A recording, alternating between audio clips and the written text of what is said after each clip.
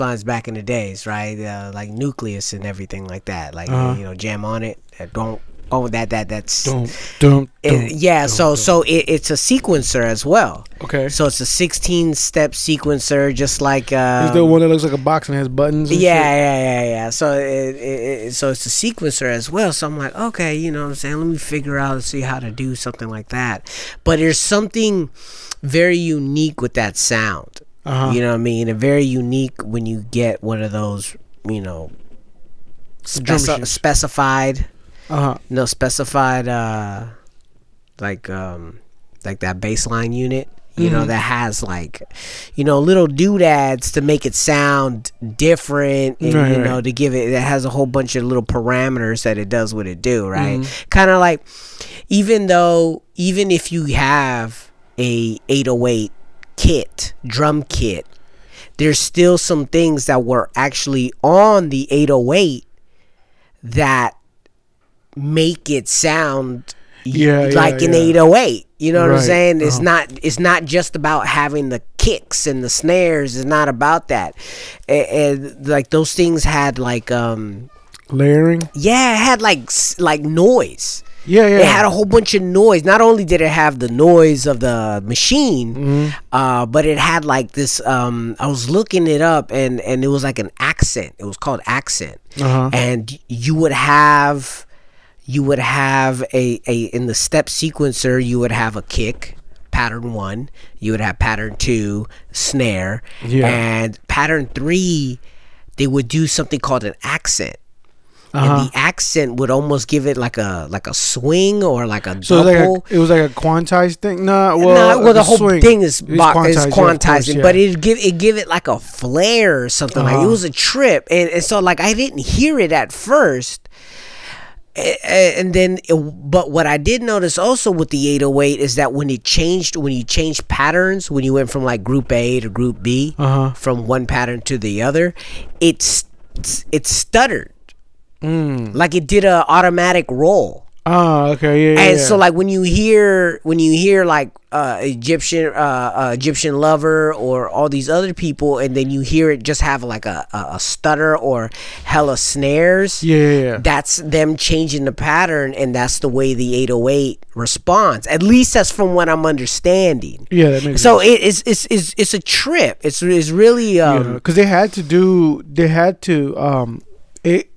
the point of it was to mimic drums. Yeah. So they were like, okay, I'm sure they will program it in that. Yeah. The little drum rolls or whatever. Yeah, just a little nuances that it would give to go from pattern A to pattern B. And then you got to keep in mind too, like if these cats, if they added to it, because I was watching this one dude, and he was talking about how he was producing Miles Davis's stuff, and so what he did was he'll play the drums, right? In the 808, the Linn drum, I think it was. Linn drum was really popular. Yeah. Like the DMX, I think is. I think that shit was like 10 grand. Yeah, like the DMX and the Oberheim were those the same thing, or was that? I don't know. I think they're different. Okay, well, the DMX was used a lot. The Linn drum was used hella. That was like all of that Purple Rain album. That was Purple Rain. That's fucking like every rock song in the 80s that used a synthetic drum. But you know what the guy was saying? What he would do is just go over it and play a snare over it. Like he'll hold a snare and he would just kind of lightly play it. And he'll give it more of a swing and shit. You know, and then Miles Davis plays horn. Well, I know that's one thing that as hip hop evolved from moving away from just a step sequencer, and they were able to go to the SP12s and do their own drums and things like that, ghost notes became a possibility, right? And and ghost notes, if you're not familiar with ghost notes, when you hear a drummer or you hear a guitar player or a bass player, there's always like quiet notes that give it a little staccato feel in the middle to give it flavor.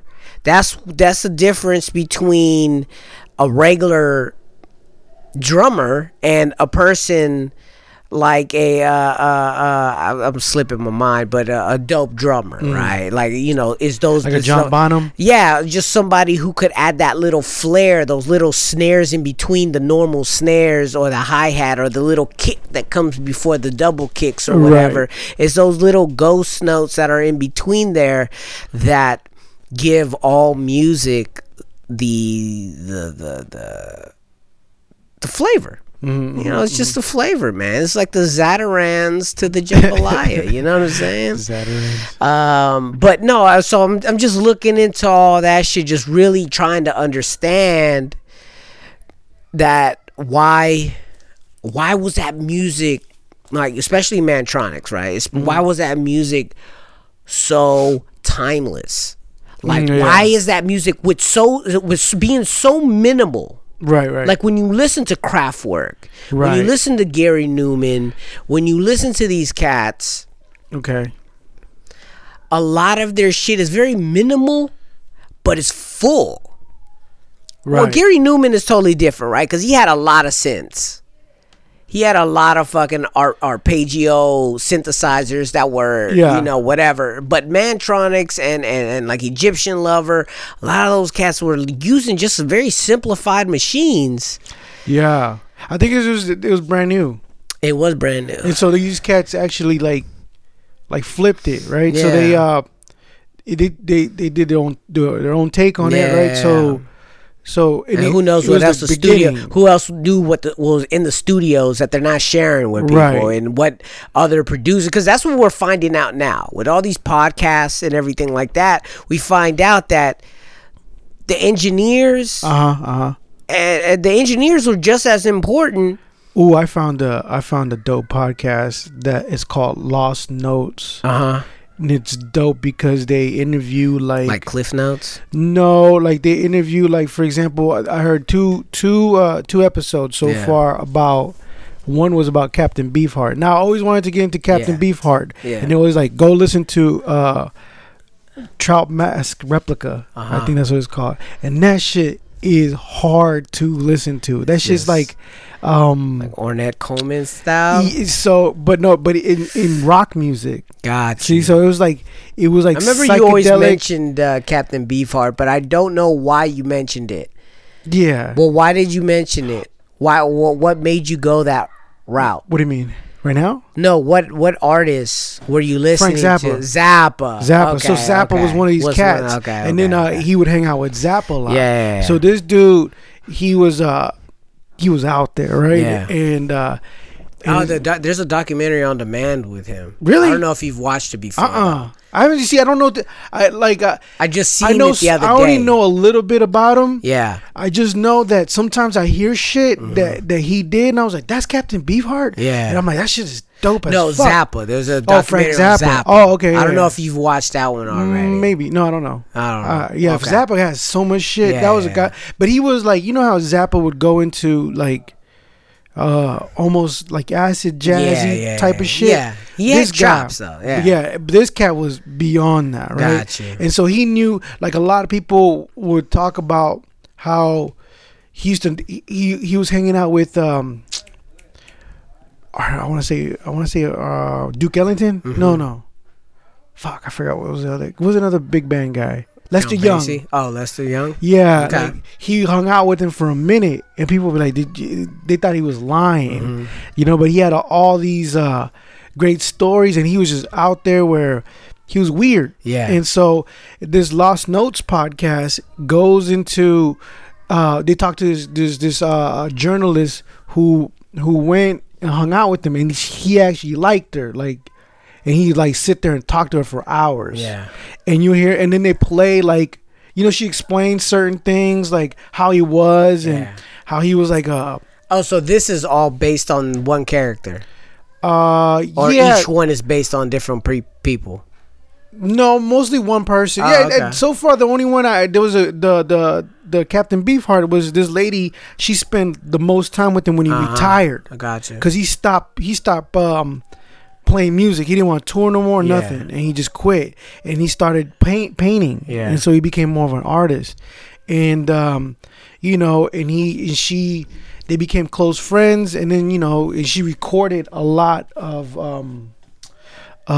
his conversations and shit, and so she plays some of them. She talks about it, and she talks about like his wife, how she was always in the picture, but you would never see her, and you hear him going. You hear her going, Vanessa, did you hear what she said? You hear him talking and shit, but she's always somewhere else in the house. Yeah. And he's like, and he'll repeat a joke to her and shit, and how she just like handle his stuff. Yeah. Because he was just so out there and shit. And so it was that one, and then she goes into a lot of detail, right? Yeah. So that's the point of the podcast. And the second episode I heard was about this lady who was like this Arab lady who was born in America, right? And she she know nothing about Arab stuff, right? And when she got older, she had a an identity crisis, because she lived there, I think, in the Midwest, and then like people were like, "What are you?" and shit like that. And her mom was Italian, and her dad was like, I think Persian or some Yemenis or something, some type of Arab. And so she got older, and she was like, "Well, fuck it. If they think I'm Arab, then I'm gonna do my Arab shit, though." So then she started, and this is back in the 50s, I think, or the 60s, early 60s. So she went to California and San Francisco, and she started doing belly dancing. And she met other Arabs and stuff like that, so she got really big in belly dancing. But so through belly dancing, she got really into the music. Gotcha. So she started like digging. But when she went to like it was like some kind of museum, they would play for example a certain like Arab instrument that no one hears, but it will only be a second. Gotcha. And she would be like, why they only play a second? I want to hear the whole fucking song. I want to hear the whole thing, the whole instrument. And so she took it upon herself to go to these countries, North Africa, I think Jordan, Egypt, like all these Morocco, all these countries, and she started recording all these native instruments to those instruments, but then she had to like folk music, and so she was recording hell of them. And then she tells a good story about how she was in one country, and she was looking for this group that she knew that they were like dope as fuck, these sisters and shit, and they would play for like royalty and whatnot. So she found them, and that one was perfect because when she was able to record them, and she would start belly dancing, and the whole belly dancing thing will come into play because she was in their world, and at first they were very like, who the fuck is this bitch, right? And when she started belly dancing, and she realized by talking to the musicians and developing a relationship with them first, instead of going around them and just recording them, she was like and then being actually involved, that they opened up and they would just get down. Like she told a story where they were giving a cruise to these French emissaries or something like that, and they're playing, and she was dancing and all that, and then it was cool. She was recording. No, she wasn't recording at the time. And then they dropped them off, and they went back on the boat. And then it's 3:00 in the morning, and just the ocean playing in the background almost made it like a studio because it was so quiet. And they started jamming. That was like her best recording and stuff like that. So she did a lot of things like that, but she just stopped doing it because she got older. Oh shit! What happened? Nothing. What? I can't hear myself. Why not? I hear you. You can hear me? Yeah. Huh, that's weird. Oh, there it goes. So, so she got older, and then so she has all these recordings, and she wanted to put them out, but she doesn't seem worth it anymore. Because no one's downloading. Everyone's downloading music, and no one gives a fuck, basically. So she was like, all she has is all that music to herself. I was like, fuck. Yeah. I want that. Just find all that shit. Well, everybody will get it when she dies. Probably, I hope so. Yeah. I mean, there was another guy named Alan Lomax, who did the exact same thing, where he traveled around the Appalachian Mountains and recorded a lot of folk music that these fools were singing in the mountains, and some blues stuff, and, you know, Cajun music and whatnot. And he did that too. And he has like a whole library. I want to just go through that shit. Listen to that shit. Because I've always been into, you know, that weird shit. Just different. I was telling my older son how when we've discovered Rhapsody and downloading the music illegally. Oh, gotcha. Like what I would do, you know, like how we said how would you figure out about Captain Beefheart? It's like I'll put Frank Zappa and he'll suggest Captain Beefheart. Yeah. So when I would find like some folk shit, I would similar artists. And I'll just go down that and just download all this stuff. And I was telling them that I would play shit, and people would be like, "What the fuck are you listening to?" And then like how some Indian people were like, why are you playing Ravi Shankar or some other musicians and shit that well, some of it you find that it's all right, and some of you find out that it's okay, that's a little out there, because you can't really slap it. A lot of this I don't know, man. It's such a trip how music has so many different rhythms that people get down on. When I'm in these people's homes and they're like world music people, you know what I'm saying? Like they got some shit playing Pandora in the back, and I listen to it, and I try to visualize myself. I try to put myself in their shoes and really say, like, man, like, how do you get down to this? Like that's just amazing to me. Like, how do you get down to this? Like, is this what you play when you jamming? Like when you vibing out? Like I would play Stevie. I play Frankie Beverly and Maze, you know. Even sometimes on Sundays I do Ralphie Pagan, you know what I'm saying, just to change up the vibe. But I can't envision getting down to that shit sometimes, because it's like it's so there. Sometimes it lacks a drum, and that's what I've noticed that I drive to more is a drum beat. Like if I don't have a drum beat, I can't really fuck with it. So it amazes me when I see these people get down to some like weird ass shit. My brain puts it in there. Yeah. It just automatically just boom. I can hear it. You know, like the Mongolian shit, right? Like the other day I went down a rabbit hole, just going down this whole remember when we were trying to go see Paul Pena? A long time ago at the Ashkenaz. Okay, I kind of remember something like that. And then he wasn't there. Yeah. It was like this other African group. I do right? remember. And I was going to go, and then you guys were like, let's go, right? It was I think it was just a couple of us, right? But we didn't end up going. And well that day that's when Paul Pena released this documentary called The Genghis of Blues. And I wanted to see that. Yeah. Because the story goes that Paul Pena, he's a Mongolian dude. So, but he's a great guitar player. He's a blues musician. He wrote that song, Jet Airliner. That he was famous for that. And so then I saw the trailer came on the other day on YouTube for some reason. And I was like, oh yeah, I want to see it. So I started looking for that.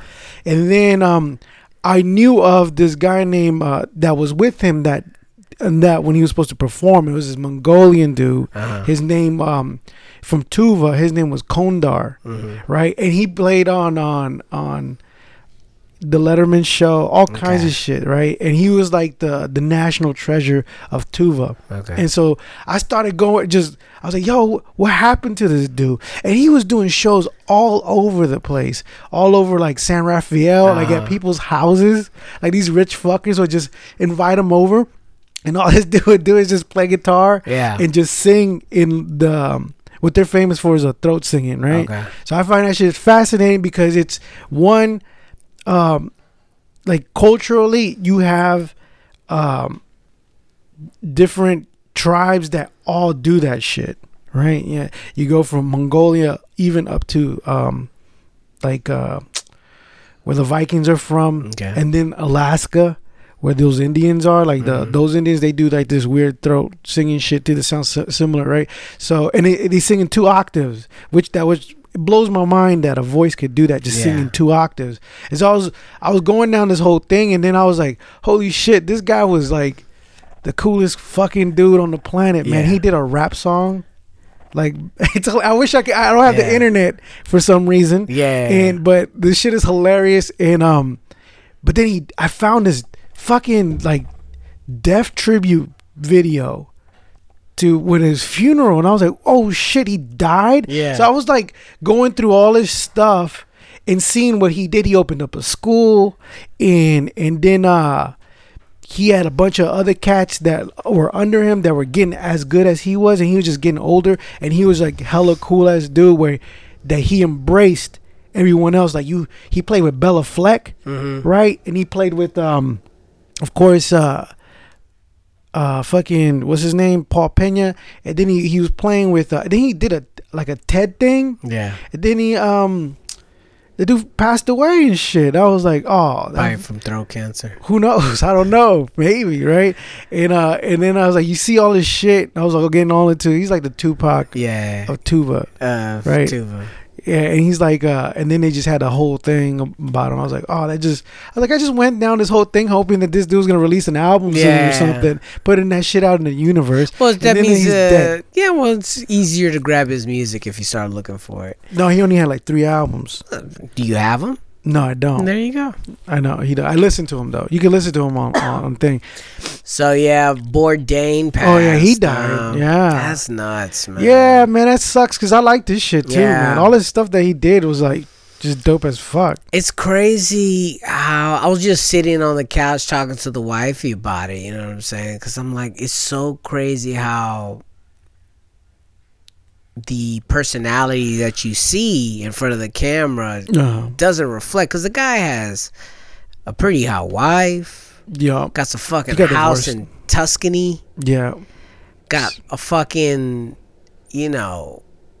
travels all over the world, does pretty much whatever the fuck he wants, and fucking hung himself. I know, right? That's savage too, just to hang yourself. And that's some sort of ritual. You know what I'm saying? Like, there has to be a ritual before that, in terms of picking out which sheet you're gonna use. Where are you gonna actually hang yourself? Because he's a 6'1", maybe 6'2". Yeah. What fucking? How do you even like, you have to hang yourself on a beam? Yeah, no, like a rafter. Yeah, something along those lines. So I mean, of course, he probably had like one of those nice suites. Yeah, that's what I'm thinking like too. Double, probably double. And he's like, okay, that railing probably. And that's so crazy to me. How much thought had to go in this? Like, it had to be a revolving thought in his head. Yeah, like he was like, I wonder. Yeah, man, that's crazy. It's nuts. Like the act of taking your own life, like especially hanging. Like Robin Williams did it. Yeah, well, he did it because he was depressed. But no, he was getting like that. What is it called? The dementia. Shakies? Yeah. Oh, okay. The shakies. Well, okay. So he was gonna and this is my burden, I guess. Yeah. Well, this is my thing. Like, to me, that's probably what happened with Bourdain. He probably got diagnosed with something. Because I remember watching a couple of episodes of him traveling around when he was fucking with some shamans and shit like that, and this and this and that, and they would tell him, it's like, yo, man, you're not healthy. They're telling him that? Yeah, some of them are told him that. Damn, he's like, your aura, dude. Yeah, your aura, son. You got an ET body, dog. And he was like, man, that thread count on those fucking Egyptian on point. Dude, I have no fucking idea how a human being could do that. I know. I'm surprised that people still know how to tie knots and That's shit. what I'm saying. Like, you have to YouTube how many knots. Right. Look. Sailor knots. Look, dude, you have to be able to judge your body weight, how far of a drop. Yeah. Or else you're sitting there hanging and choking slowly. Or you don't hang at all, you just break a leg or something. Yeah, it's like, because if you make the rope too long, then you fall. Yeah. You know what I'm saying? There's stories of people back in the days 300 thread count on yeah, fucking, like back in the days, those stories of during the medieval times is where, like, if they didn't do the calculations right, you would pretty much just suffer for like 10 minutes. Oh, I know, yeah. Or like if they didn't like you, they did it on purpose, right? Yeah. But most of the time they did it right, so that's a crazy way to go, man. I would just shoot myself, dude. You would think that'd be the easier way, right? It has to be. Yeah. Because, I mean, you're still alive for at least a couple of seconds. Dude, like me, the human instinct would be to grasp at the fucking neck and be like, I regret this shit. Like, oh, my I bad. couldn't do this. I shouldn't have YouTubed that Marine. Yeah. It's some sort of double sailor knot. Yeah, some sort of sailor knot. Because you know how they say when people jump off the bridge, they regret it like halfway. No. I should have done that. Yeah, dude, fuck. Yeah, man. And that's what, 1,200, 1,000 feet? I don't know how many feet that is. I wonder how fast, depending on your weight, right? Oh, my No, God. It doesn't depend on your weight. I think everything falls the same according to physics. Well, yeah, I don't know how that goes. A penny and a feather, I don't know they how fall that the shit same, goes. That's what they say. I don't know.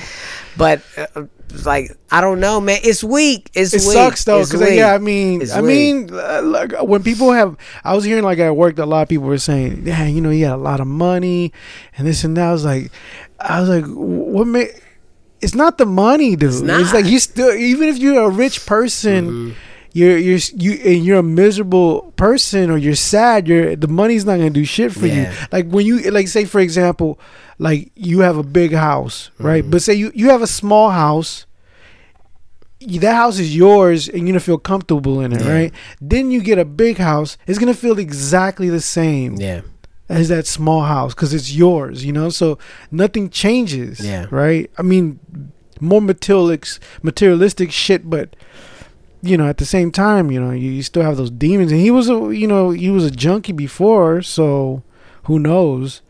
Because you think about, okay, a person who becomes addicted to some substance, you know, has a past. Yeah. So who knows what happened there? And he drank just as much as anything else. I don't know, man. We don't know. We don't know. All we know is what's in front of us, and everybody wants to speculate. Everybody wants to do their own, you know. He died today. Psychologists Friday. Online.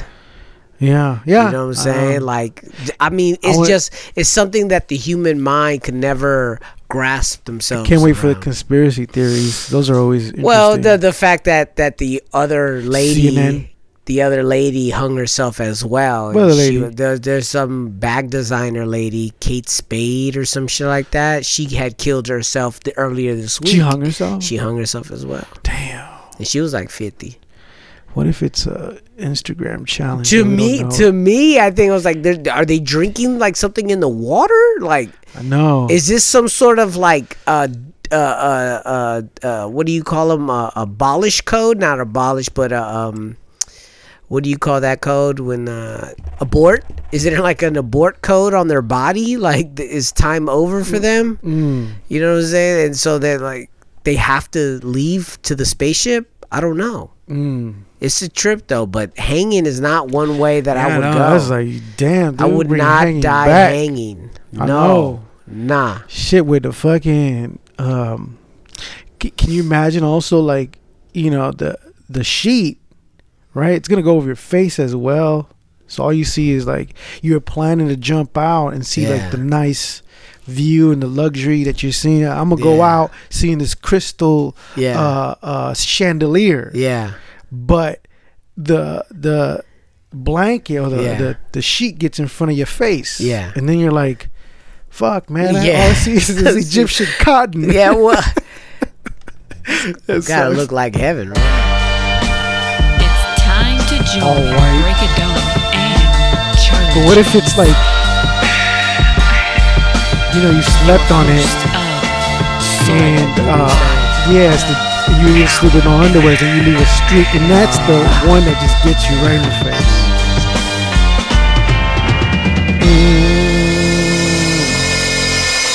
So by the past. So last night, fucking, you know, I take a 5 milligram, little chocolate joint to go to sleep. You know what I'm saying? And it kicked in. These motherfuckers is lethal because it's like 2 hours later and it's like full bore at this point. So you definitely still awake?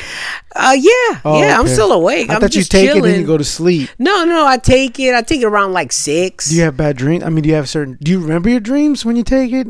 Because like sometimes when I get lit, but I'm still up. I'm not a dreamer, man. Like I don't dream too much. Like I dream more in the daytime than I do when I sleep. Yeah. It's a trip. Like I don't dream often either, but when I do dream, I remember the shit. That's good for you, man. I can't. I wake up and I'm like, oh shit. But then I always like think like if you're like on edibles and then you wake up. And then it's just groggy. What the fuck? Well, last night, but you know how you plateau and shit. Like you get so high with edibles. Well, it depends on how strong it is, right? A 5 is very manageable. Very manageable. It just eases you into sleep. You just pass out. You wake up. Where am I? So I wake up. I wake up around 11ish or so, and then like the little one is sleeping in our bed, so I have to pick her up and carry her to her bed. Not usually a problem, but all of a sudden my back wants to fucking act up when I do it, right? So I'm like, fuck. So I'm carrying, because she's starting to get heavy. Yeah, you know man. So then I carry babies are heavy, man. Yeah, so then I carry her over the bone there. And shit. So I carry over the bed, and then Gabby's, they have a bunk bed thing. So Gabby's not sleeping on the top bunk like she's supposed to. She's sleeping on the bottom one, right? But she's sleeping on the side closest to the wall. And then the other side, is the floor. So I'm like, fuck. Like I put her down. I'm like, there's a possibility that she could fall off tonight. Like she could, because kids sleep wild. Oh, yeah. So it's like, it's a possibility she could fall. I'm like, well, I'm going to take that possibility. So I put it there, and I'm like, all right, cool. Go back, and I sleep. And I'm not really sleeping. I'm listening to a podcast in my ear. You know what I'm saying? Because I'm like, whenever I wake up, it's very hard for me to get back wind down. Go? I can't wind back down. So I have to do something. I have to concentrate on something, and then my mind gets tired and I go to sleep.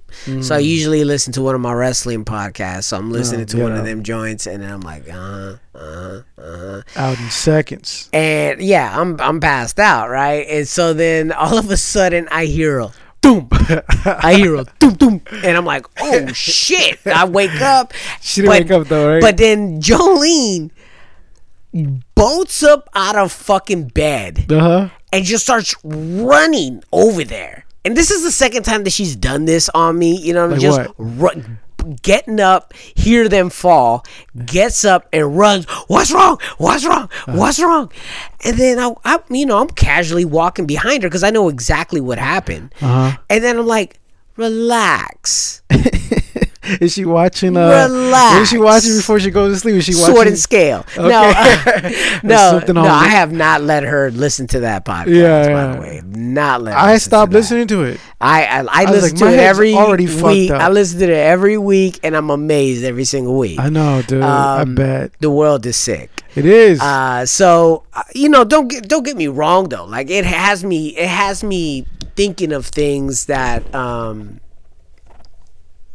it has me think of things like don't sleep. Don't sleep on locking your doors. Nope.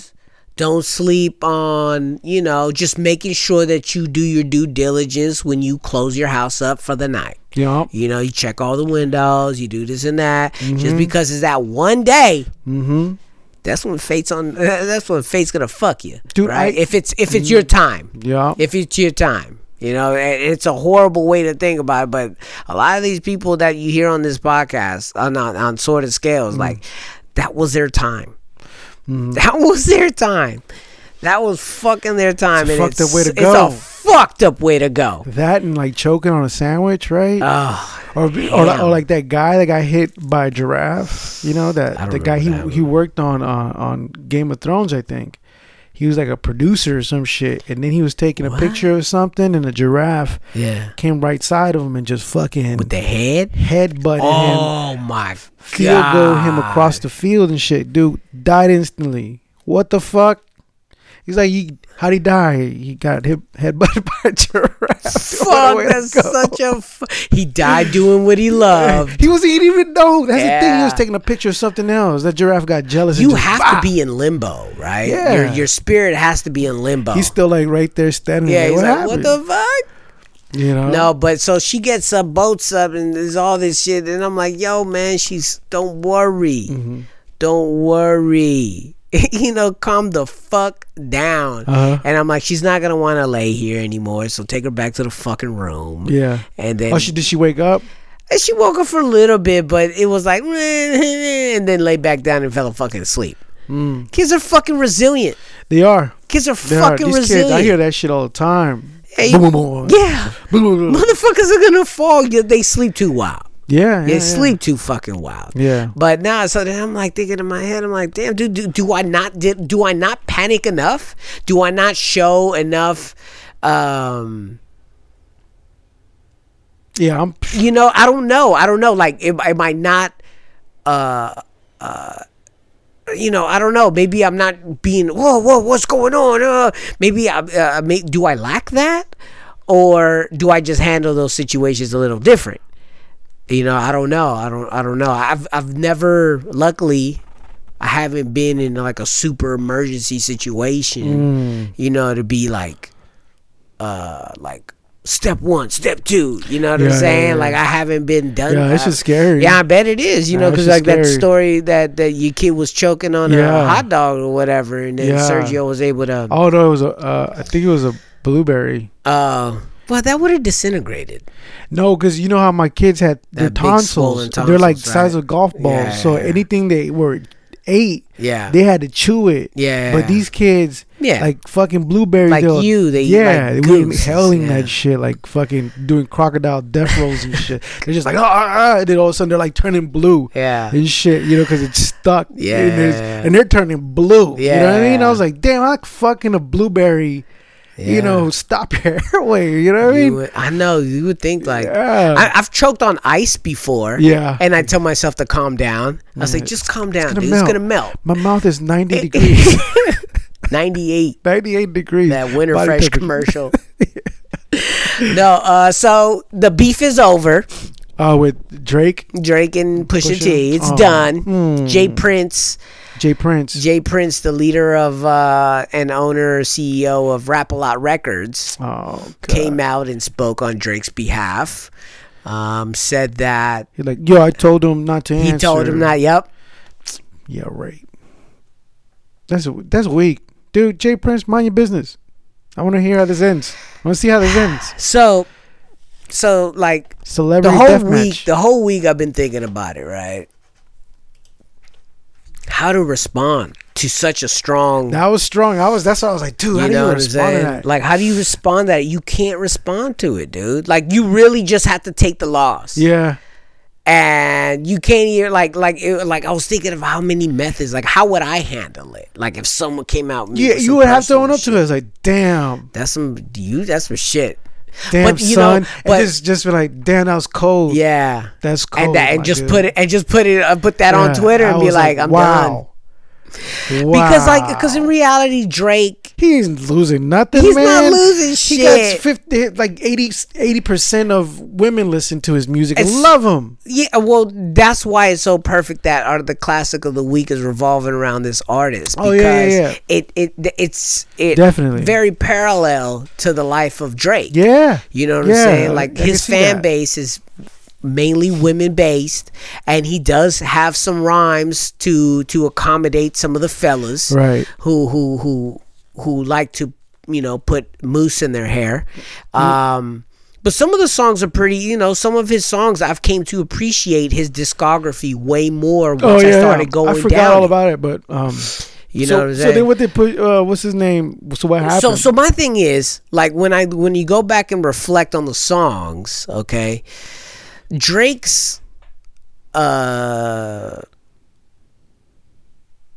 response to Infrared was way more clever. It was. His rhymes were so on point. Everything that he was saying was so on point. And then you go back to listen to Story of Adidon, Pusha's like killer I would have attacked his song. mom. That's how it would have came back. But the thing is, the way Like Pusha, is his mom still alive? Push it. I know, right? If she was dead, I would go for her mom. Yeah, she was like, a bitch yo, anyways. no. I heard she didn't even pay your bills. I became a necrophiliac. Yeah. Digged her up. Go fucking Brother Lynch on Yeah, dude. That's how you would have to, right? It's like, Brother Lynch hung. I need some rhymes from you. And then I'll dox him, Say you know what I mean? Fuck a baby. Dox his whole information. You live right here, so and so. Open season. Yeah, and what's crazy is that's how drastic it had to go. Yeah, you would have to. You would have to go that far, and you'd have to attack this man's everything. Yeah. But do you want to, like, Jay Prince is the one thing that he kept saying is that once you start playing with hogs, you're gonna get caught up in the slop. In the slop? In the slop. Oh. Meaning the mud and the food and who's whatever. the hog in this situation? Well, he's saying that, I think he's a hog. No, not Drake's a hog. No. Everybody else is hogs. And Drake, he's saying that Drake is pretty much, if you lower yourself to a pig, you're gonna get wrapped up in that shit. Okay. So what did Pusha T say about that? Yeah, I don't think Pusha T is gonna respond because Jay Prince has such credibility in the whole game. He's the most silent motherfucker that has financed music forever. Oh, okay. So he's not a boisterous dude. So he's got killers. He's getting money on from Drake. Drake. Okay, that makes sense. I didn't even know it was connected that way until he was telling a story on Sway, because he did a Sway interview. By the way, this all coincides with his book release. What's his name? Oh, was he? Wait a minute. Yeah. He was on the Breakfast Club as well. Okay. So let's put this timeline in. All right, I want everybody to pay attention to this fucking timeline. This shit is mobbed up. All right, let's baby. A Drake diss on the very day that Pusha T's album drops. Right. Okay. That not only does that prep Pusha T's album, which fucking did the best that any of his music has done since the Neptunes time. Right. Okay. Especially on a solo. This song, everybody was already anticipating the album. Right. But then once everybody heard the Drake diss, that got the more casual people who never heard of Pusha T, right, or gave a fuck about Pusha T, they probably gave him hella streams after that, right? So that's casual people listening to it. That means his numbers are going through the roof. That preps everybody for Kanye's release, right? Because everybody's like, "Ooh, these beats, that's Kanye. Damn, his album's about to be fire." Yeah, his album was a disappointment. That shit was garbage. Kanye's album was garbage. I didn't listen to it. Don't even. Yeah, I mean, listen to it just for doing that. But like, it's not. It's so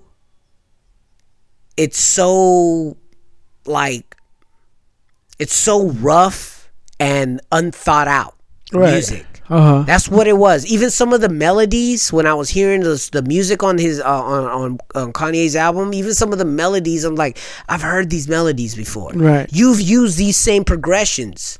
You're giving me shit here. You're giving everybody shit here. Okay. Like, this shit sucks. This shit. I mean, listen to it. Of course, listen to it. I'm not telling people not to listen to it. I have other people telling me that they liked it. And I'm like, there's probably only one song that I really, really liked. And it was the one with Ty Dolla $ign and somebody else. So he has a feature on every song? He has a feature on like two songs, I think, at the very, very end. But okay, so that prepares everybody for that, right? So the story of added on, like, the one thing that I could say is that Drake was very clever on his diss track, but Pusha wasn't clever. He just spilled the beans, right? He raps a little bit at the beginning of the song, then he says, "Okay, let's lay it all straight.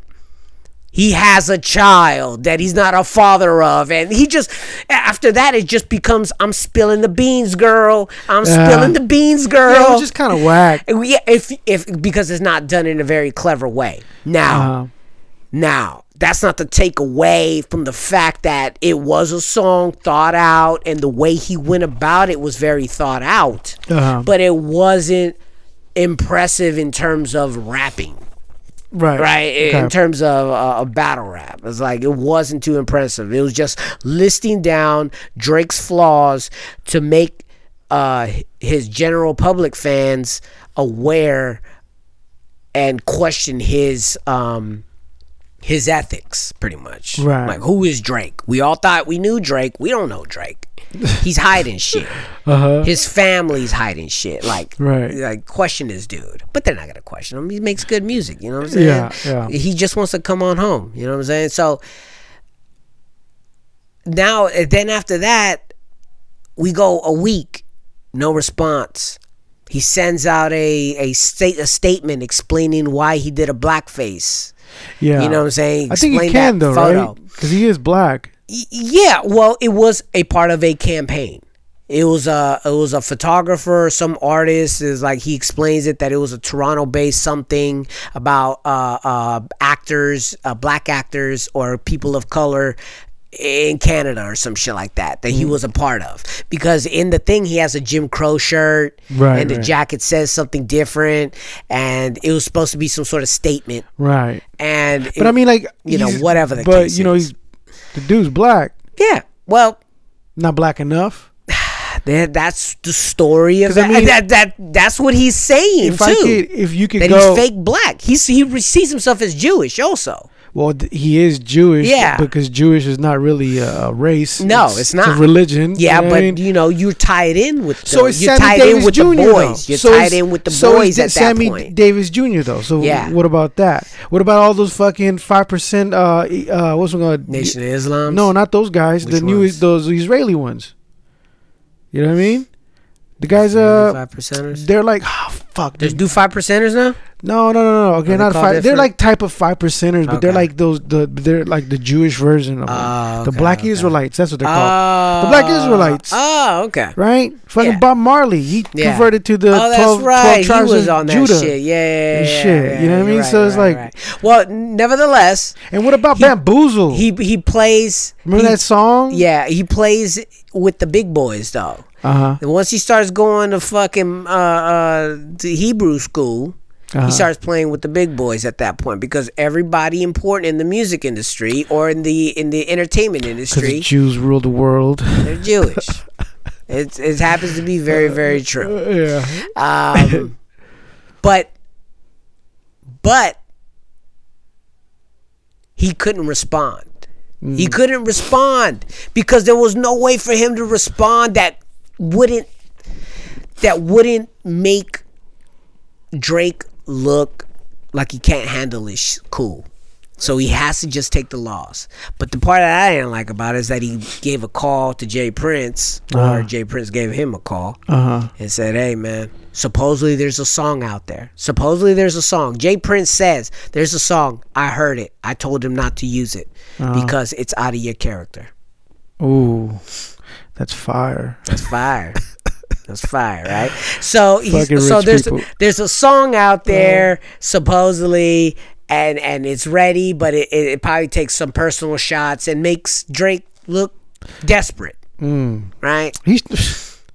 I guess. And so, like, you know, he calls on the OG to come clean him out. The OG could have handled the internet. Right. Because he doesn't listen to the internet. He couldn't? No, like, he doesn't listen to the internet. Like, he doesn't care if the meme world takes Jay Prince and say, oh, Drake is calling his daddy Jay Prince, yada, da, da, da, oh, yeah, because he doesn't pay. Okay, I see what you're saying. Because that shit, it's nothing to him. Say, whatever. It's nothing to him. Yeah, right? yeah. So he did call the most strongest silent partner in Southern hip hop, and he has a Prince in his name. And his son was the one who introduced Drake. Jay Prince's son is the one that introduced Drake to him when he was first coming out with the mixtapes, and to Lil Wayne. So they do have a tie-in. The fact that he was involved in the development of Drake at the very, very, very beginning.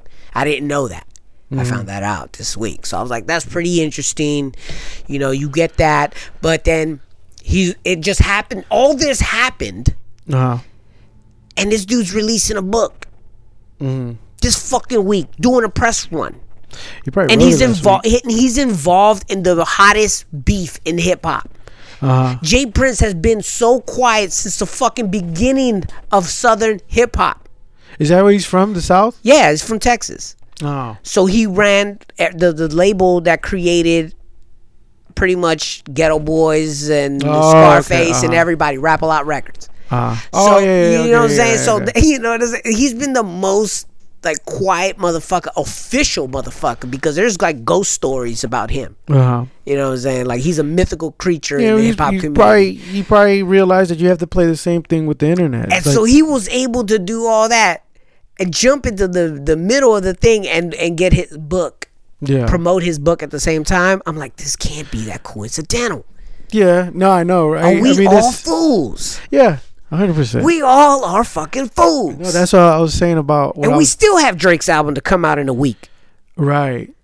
Yeah, I know exactly. We're all fucking fools. I'm telling you, it's all like it's all a money grab. Even if it's like slightly all like there is like a little bit of beef, they're gonna capitalize on it. Yeah, they're just gonna capitalize on it. But I mean, at the end, it was entertaining while it was entertaining. For a second. It was cool. It was cool. But like the internet is like, I totally forgot about it. Yeah. I totally forgot about it. Yeah, because he didn't respond. Yeah, and then I was like, I don't care. Yeah. After a while, I don't care. I think everybody said that. And then, when I was hearing that Jay Prince told him, and I was like, who the fuck is Jay Prince? Yeah. But what does the J stand for? So I watched that Gringo documentary about McAfee. Oh, yeah, that guy's crazy. So, you know, like when he first came around, he was like running from the law a long time ago. Yeah. So he was doing like he was on Rogan, right? Yeah. He was on Rogan like years ago. Yeah, so he was on Rogan, and I listened to him there. Because it was like a 2-hour interview, I think, with him. No, it was shorter, I think. Was it shorter? It was because he did it through like some weird Skype. Yeah, so I was listening to that, and I was like, oh man, what the fuck is up with it? Because weeks prior to that, you kept hearing the name. And like, I'm like, the security dude, the computer shit. Yeah. I couldn't realize that like this fool, what was he doing? So they the Rogan story, the Rogan podcast had me interested in who this fucker was. And then Showtime did a documentary on this whole story. That dude. So the guy is a fucking millionaire, billionaire, trillionaire guy, right? He, after the computer thing, you know, after he just stepped away from there because he took all his money and just fuck it. Did he sell it or something? I think they bought him out. They bought him out. And he was probably probably still collecting monies off of it, right? Right. He opens up a yoga place, buys 280 acres in Colorado. And builds a this is in 2000. He builds a yoga retreat. A place for a retreat. So he builds a huge ass building there. And people come, and it's supposed to be for free or some shit like that. So years and years he builds up thing, and people in the town were saying that, man, like he's doing some weird shit up there. You know, like I don't know what he's doing up there, but it's very, very weird. And everybody's seen him as an enlightened person, like like this almost cult status, right. Because he's very charismatic and he speaks well. You know what I'm saying? So people tend to be attracted to what he was saying. And then during the recession, you know, he sells it. He dumps it. He loses over $100 million. Or some shit like that, or 90 million. He loses all that money, loses all the property and everything, and says, fuck it, I'm taking the rest of my money, and I'm just going to move down to Belize. Yeah. So once he does that, he buys a house, he hires the community, he starts Robin Hooding them, you know what I'm saying?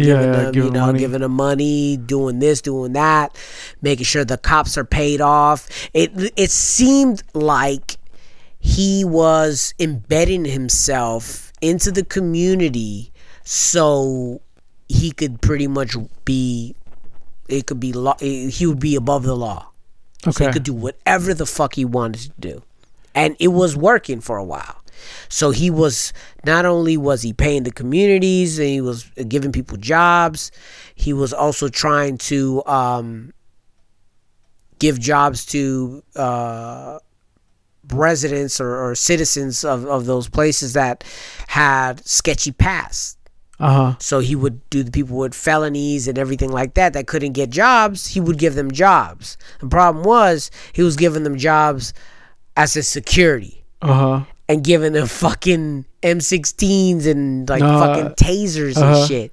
Little did we know, and little did everybody else know, that he was developing a fucking hit squad. You know what I'm saying? To do his dirt. Yeah. You know? But he was also trying to fucking build a lab, because that was his idea, was to go down to Belize and get into like herbs, meth, and trees and shit like that, right? To develop antibiotics. But what he was really doing was creating a front. And because she had a real doctor there, he had a real doctor there that was like, yo, we haven't developed shit here. And he was getting mad. But he was like, you know what? The news people were coming down. So he was like, yo, let's fake it. Mix some shit, make some colors, make it look vibrant. We'll take some photographs, we'll get some investors. That's what we need to do. And she was like, I don't feel right. I feel like we're lying at that point, because, you know, scientists, we're ethics trying to say shit. Yeah, of course. What did they say? They were like they were trying to develop antibiotics. That's what he was saying. But the police or the FBI or whatever military investigation group of that area were saying that he, you know, after the doctor left, because she was like, fuck it. She was like, fuck it, and got raped by him, by the way. Raped? She said he raped him. She insinuated that there was rape. Yeah. She didn't outright say it, but she insinuated that he drugged her and raped her. He also like used to have the chicks shit on his face. Boom. That's exactly where I was making. See, also I was creeping my way there. I've been hearing about that, and forever. then you just blew it all up. So I've been creeping. I was creeping my way there. So yeah, he would get underage girls. Yeah. And have a swing of some sort, a hammock. Yeah. With the hole cut out. And he would have them on there, and they would scat. Yeah. All over his face. And not like Bobby McFarlane. Nah. No scat man. This is the German scat. Yeah, this is the real deal doo-doo licking. Yeah. And he would rub it all over his face. And the girls would be like, nah, we wouldn't have sex. Yeah, just this. And I'm like, man, can you imagine how lucky these girls are? They were like, they'll eat all their empanadas all day. And then just hold in their doo-doo. Hold in their doo-doo. No, dude. Until they just let loose on this motherfucker's mouth. I'm going to just eat nothing but habaneros. Yeah. Yo, man, but when you hear the people police speak, it's weird. Yeah, because they it's island and Latin, but way more Caribbean. Yeah, because they have like very unique. Yeah. Very Panama's the same way. Yeah, it's like I was like listening to them, like, wow, it's so they got a patois and shit. Yeah, it's so weird. It's cool, but it's very weird. In Spanish is like Central American and shit. Yeah, well, it's right next to Guatemala. So. Yeah.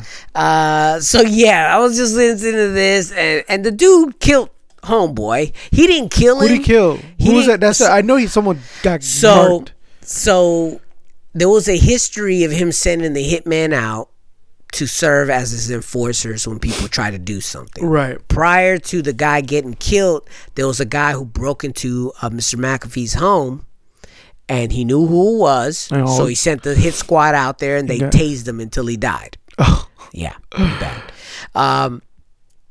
So what happened with the neighbor? They were living on the same beach. Yeah.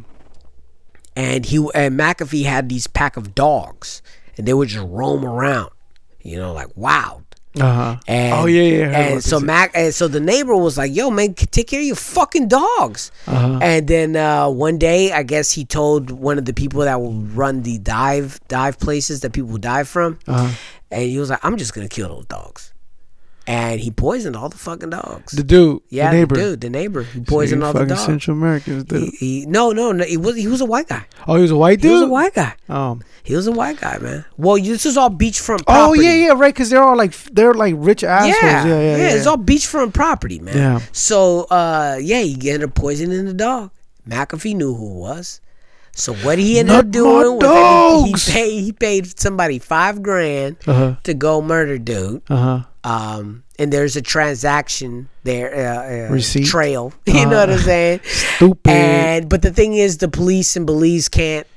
Yeah. They don't have the infrastructure to get this dude. You know what I'm saying? They dropped the ball. Yeah, because he's paying off people. Yeah. He paid off everybody. Yeah. And everybody, he was in their pockets, right? So he disappears, kills the guy gets killed. He dips, makes his way out, comes back to the United States, and does that press run. Right. Yeah, he does that press one. Yeah, all under the influence of methamphetamines, probably, right? And then he ended up running for presidency.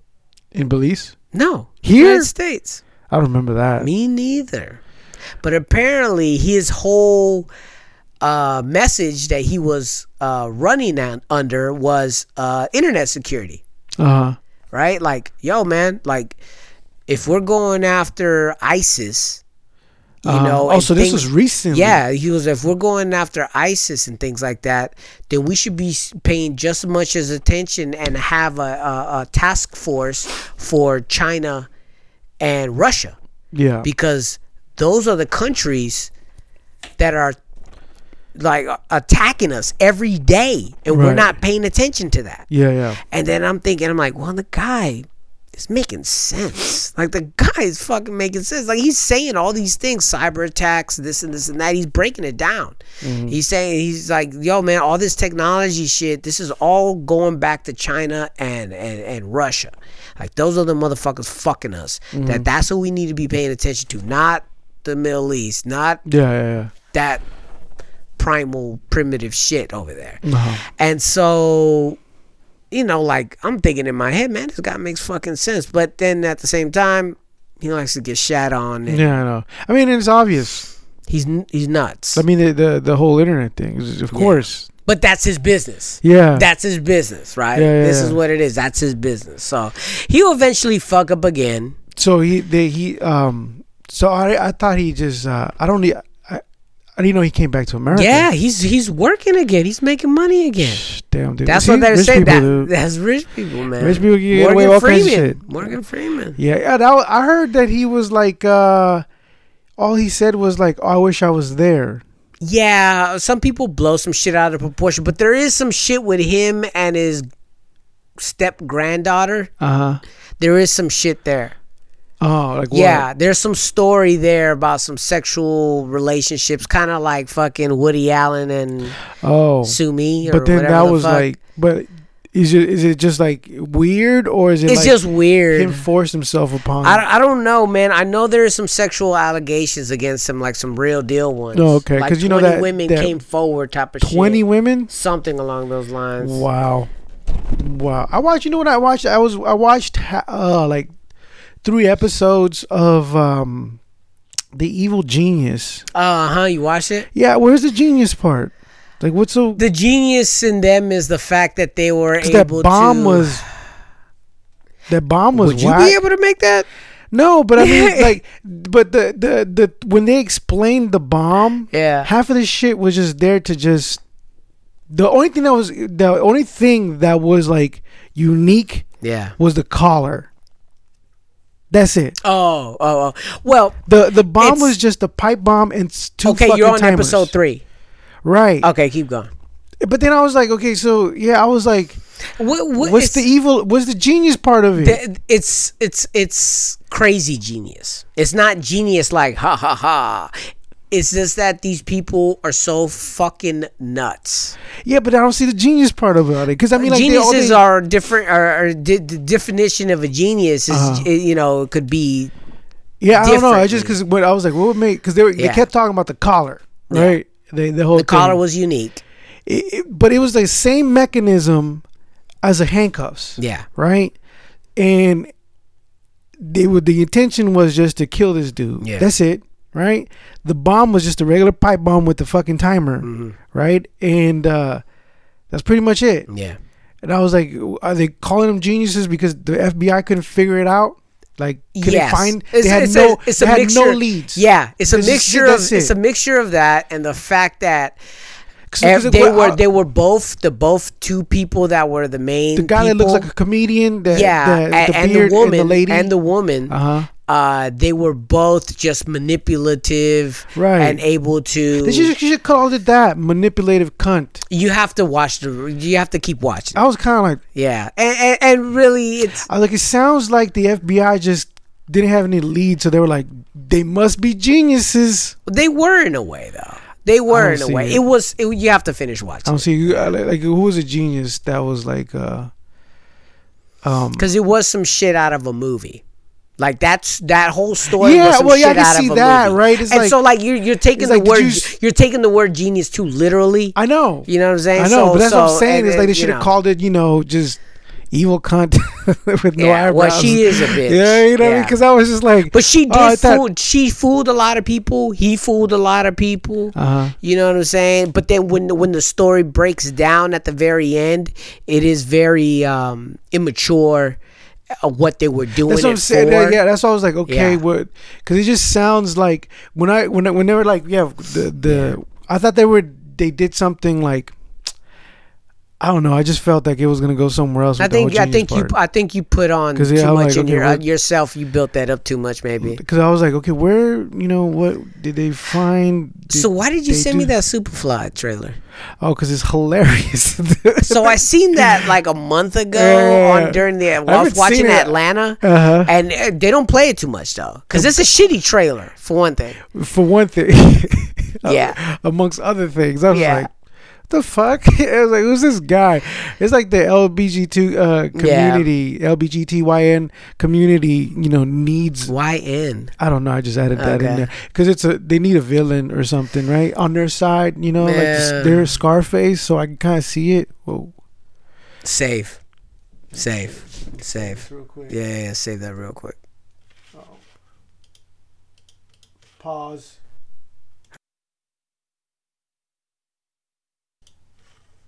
Right. Yeah, so let's break it down. I was Superfly. Okay, the character. If we go back to the 1970s, they look cooler than that. They did look cooler than that, but when you seen Priest, he was playing a pimp of sorts, right? Yeah. But no, this guy looks like he should be on the new season of Pose. Yeah, you're right. Have you watched that, by the way? No, me neither. I don't want to watch it because I don't want to question myself. First of all, yeah, like, I'm right. Which one's the lady? Yeah, it's like but they're all guys. Like, oh man, I just came like 3 times. So the guy's eyebrows are too fleek for me, dude. They're just too fleek. No, definitely, it's definitely a new take. Do look like Prince.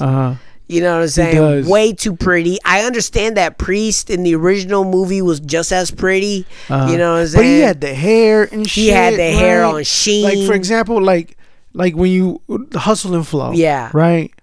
That guy, was believable. Yeah. This dude is like... He's very small. Yeah. He looks small. Yeah. I mean, if he's a gay character, okay, then okay.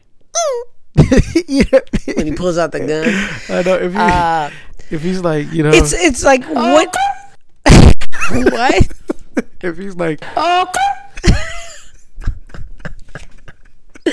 but no, like to me the movie looks horrible. It does, like fucking horrible. I'm gonna watch it. There's like a BT after scoop. Yeah, I'm gonna watch it. Only because I love the original so much. So it's a remake. It's a remake. It's a reimagining of the Superfly. Kind of like how they're reimagining Halloween. Again? So I don't know. They're just a new trailer came out today. of Halloween, or yesterday, of Halloween, I guess they're doing a 34 years later. Oh, Jesus. Or 40 years later. But it's a 40 years later from the original movie. I think. That's from what I read. It looks different. Okay. I think you know what? I don't think I've watched one. Actually. You never watched the original? No, I think I did, but I don't remember it too much. Oh, well, at least watch the original. It's just those movies get unique. Me where it's like The Walking, you know? It's just like sometimes he appears and it's like, sometimes you just gotta let things go. Like, man. This guy just strutting? It's like this guy's not that serious. Sometimes you just gotta let all that shit go. I can't turn off your brain, dog. Sometimes I can't. Like it's funny because tap out. Yeah, I did. I was like, just run. It's like the guy's hella slow. I mean, you know which movie that had slow walking in it and was really good? The one It Follows. That was great. Yeah. That was great. That was believable. It's all the same. It's all comes from that same character. I know, but it's like the music was good too. Yeah, and It Follows is like, you know, it was constantly a different person. So I was like, oh shit, man. With the Halloween one, he'll just come out of nowhere. Yeah. And startle you. It's to me the out of Halloween, the first one was the coolest one. What was his story? Michael Myers. He was just crazy. He was just crazy from the youth. Nuts from the youth. He murdered his family one Halloween, put into a child psychiatrist. So he didn't have no supernatural powers. Man, I later on they started to say like evil was driving him. The force of evil was forcing him because he was being shot. Yeah, that's what I'm saying. It's like, what was his deal? Was he a zombie? What the fuck? I don't know. I think at the end he might have been some sort of like. Because wouldn't he appear too? Demon. Like, you know, he would appear in the cuts only because he kind of arch supports what he's using. That's what I was saying. Like, he walked very straight. I know. It's like he was like fucking wooden floors. Yeah, no wooden floors. With no challenge for this dude. Yeah, never. No. I mean, ninjas in ancient Japan used to practice on wooden floors. And you would think this food would stink, right? You know, like speaking of ninjas, remember this? I was telling you that I was watching a ninja documentary and like they couldn't eat any garlic, onions, or anything so like this that. Dude, I mean, and that dude must smell like death and old blood. I know. You know what I'm saying? I mean, he didn't wash his fucking mechanic uniform. He didn't. And why a butcher knife and not like a monkey wrench? I think it's because he's only the thing that's. Yeah, why a butcher knife? I don't think he chose a butcher knife. He killed a lot of things. I understand the machete, you know, with Jason. Yeah. Like, I always wonder, like, in these, like, writers' rooms is, like, let's give him a mask. Yeah. What mask was that? The hockey mask? No. And Michael Myers. I always Where's wondered that. from? They said that it was like a president's mask. Was it? Yeah. They said it was. I think it was like a president's mask, and they fucked it up. They like took away the eyebrows and they fucked around with it. John F. Kennedy. I think it was. It had to be somebody because it was like nice and smooth and shit. Yeah. Well, they took away all the details and contours. That's funny. A president's mask. I from what I remember, I think that's what I remember hearing. A long time ago that was that. Yeah. See, Freddy Krueger was like more creative to me because it fucked with your dreams, right? Yeah. And you know, and Jason, that was another one that it wasn't really ever feeling, you know. I remember playing the game on Nintendo. Oh my god. That shit was scary. With a 16-bit of scary shit. Like, it would pop out of nowhere. Well, all those games on Nintendo kind of sucked. They did. William Shatner. That's the mask? That's the mask. That's great. Yeah, it was William Shatner's. Yeah, it was William Shatner. That's hilarious. Yeah, I knew it was somebody fucking famous from back then. I wonder what William Shatner felt about it, you know? I was like, who? Is that me? Well, let's go ahead and take a break right here. All right. When we get back, we'll get into this classic of the week. I'll play something right here. Oh, yeah. Why am I stopping? Busdriver came out with a new album. Word.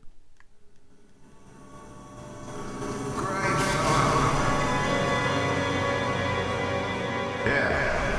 Nosebleeds at the crucifixion, y'all. I'm sucking on that periscope and peeping you to the periscope. So aloof cause I'm too OG. Writing scripts like I'm Truman Capote. Isolated that chord structure and my loose thoughts become an oil gusher. But I'm burning with that born lover and she's heating up on that spoon again. Sold off the pepper gold earrings for snapping jaws and never roll hearing. I subvert my niggas class envy with my good taste cause I don't have any. I buy a high with that black penny and banter rules with the dealer plates. She needs imaginary real estate. So my blood sugars of a drug pusher with a subwoofer against the price of dope. Breaks a bitch with the right approach, and when you flick the bait, then you bite the rope. Become a bit insane as you light the roach, and just melt it through that kaleidoscope. I love you too much to deny you that. Hit your cellular device with a cyber hack, cause I love you too much to deny you that. Mr. Fine, she hit reply and told me that you can't stay sober. Chase it high, make it fly. Baby girl, it'll change over. Mr. Fine, she hit reply and told me that you can't stay sober. Baby girl, and baby world, it feels like grape soda. There's no way for me to even explain it. Grape soda. It's so crazy when I'm counting up the name. Grape. Now you got me feeling it's just grape soda. Let's get doing business with them gangsters. Nosebleeds at the crucifixion, y'all. With Jerusalem on ice, the crown with the Louboutin spike on. I knew right or wrong, he was doing alright on sight. And if I wax his poetry in an action slope, I shrug like Atlas at the blessing in the blight. Stressing like I need a Tylenol, kerosene, so message inside of a Molotov. No limit to wrong, gripping the mic like a weaponized olive stalk. Living the life with my high to the oligarchs. Maybe if I smile, I can get a slice. Trifecta for the style, blood, sugar, spice. Goddamn black and miles, nearly took my life. I'ma throw it through wallows, who could advice? 25 trillion miles to the nearest light. Very like, you froze low, very high. Very like, you froze like a deer in light. FOMO on the soul out paradise. Now I know why the old folks slow. Now I know why the cage pepper karaoke. Every day episode Black Mirror show.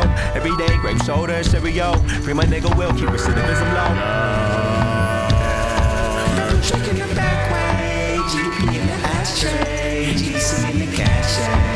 Right behind the sunny delight. Right beside the money and vice. Color dice with numbers inside it. 99 cent high fructose leak the violence. There's no way for me to even explain the grape soda. It's so crazy when I'm counting up the name. Now you got me feeling it's just grape soda. Let's get doing business with them gangsters.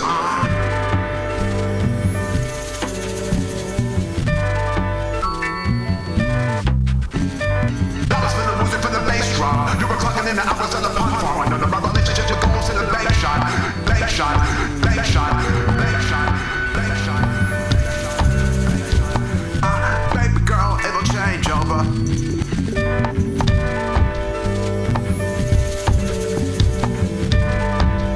Grape soda. There's no way for me to explain. Everywhere you go, I can't do that. What You do you understand what I'm mean? saying? You see, I can't apply that everywhere. You would have to apply that everywhere you go, Yeah. right? So the if you are correct, right? Where you said if you experience this like racism in this area, you're gonna what did you say? You're gonna develop a dislike. But then you would have to also take that wherever else you go and have that same opinion. That's why I can't have it. See what I'm saying? Does that make sense?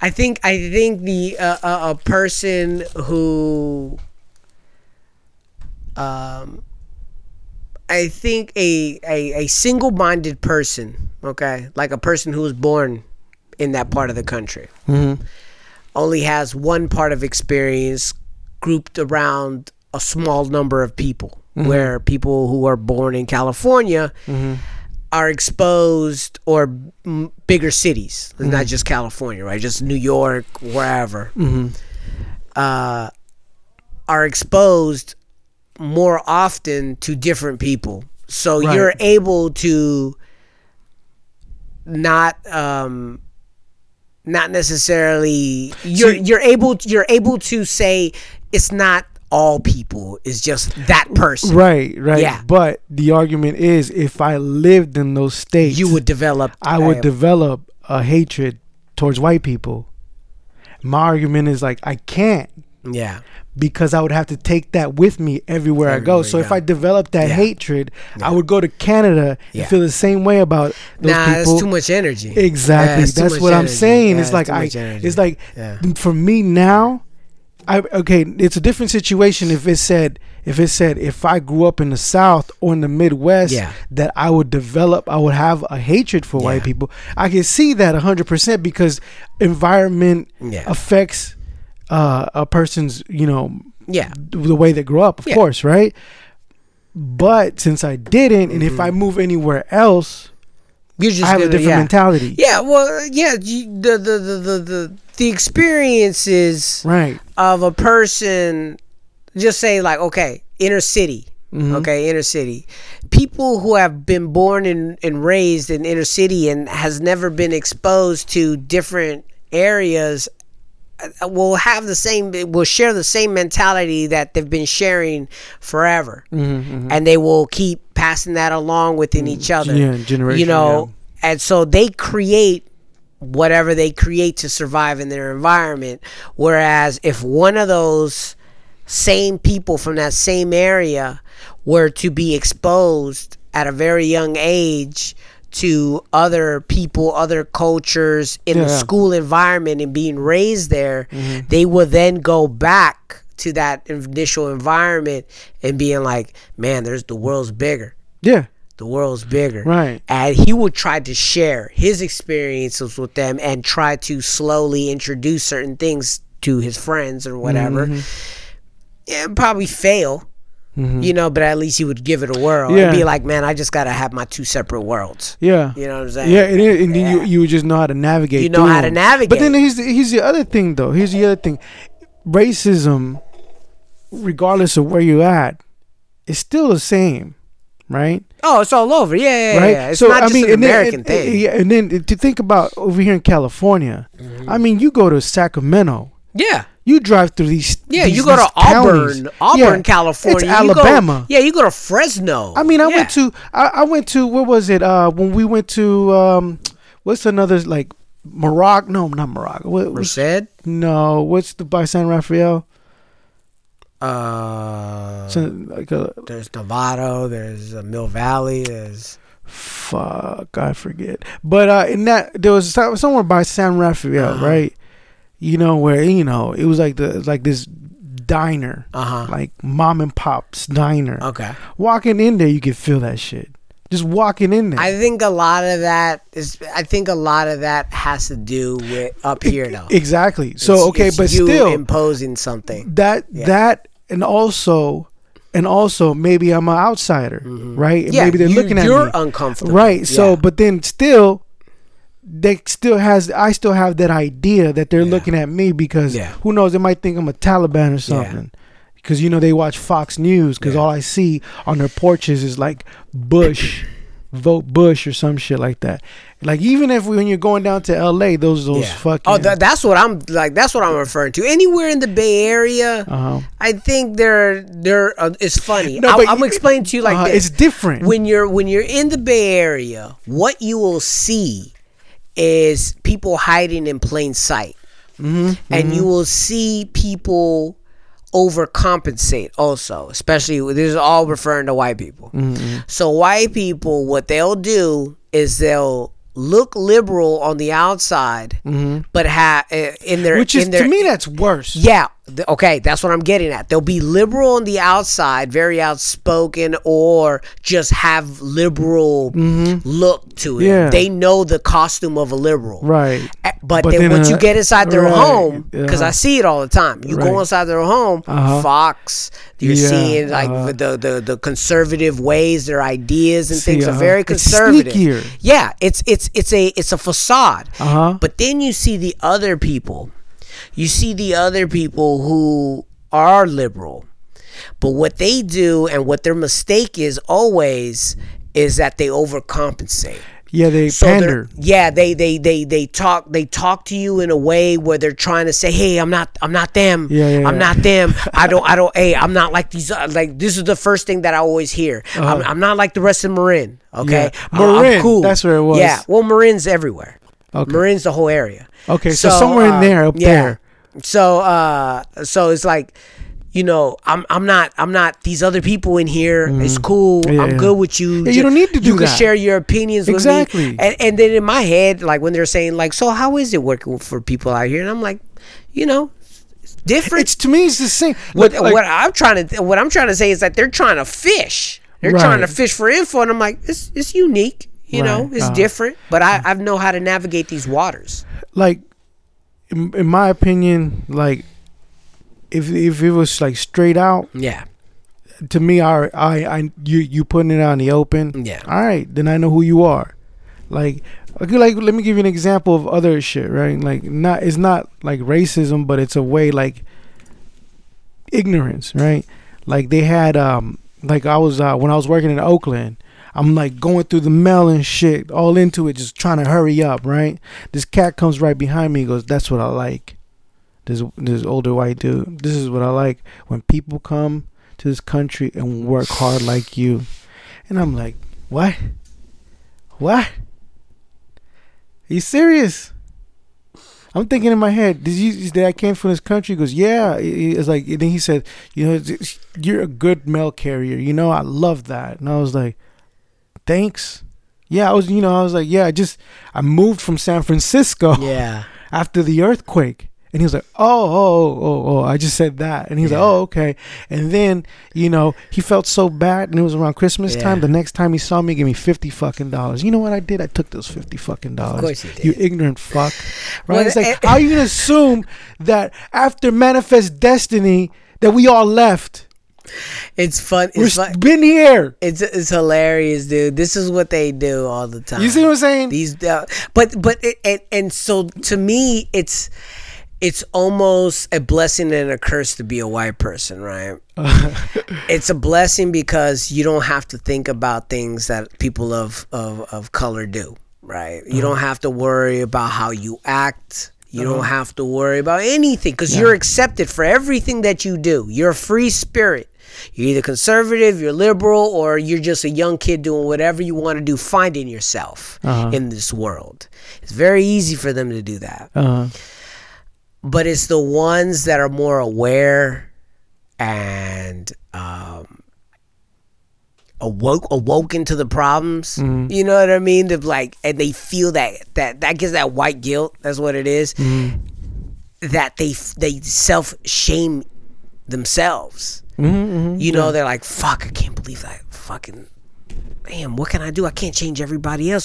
So what I gotta do? What do I gotta do? I gotta overcompensate." And then yeah. And to me, I was like, you don't have to do that. That's what I hear all the time. Oh yeah. Oh, hola, Juan. Hola, yeah, I'm like, I get what's up Spanish. to you too? Yeah. What's up to you I'm too? like, you don't have to do that. You don't have to do that, man. Like, dude, I don't care. Look, man, just because I walk into your fucking household and you have no culture, so all you have on your walls is nothing but fucking tribal faces and shit to show people that you've been all over the fucking world. None of that impresses me.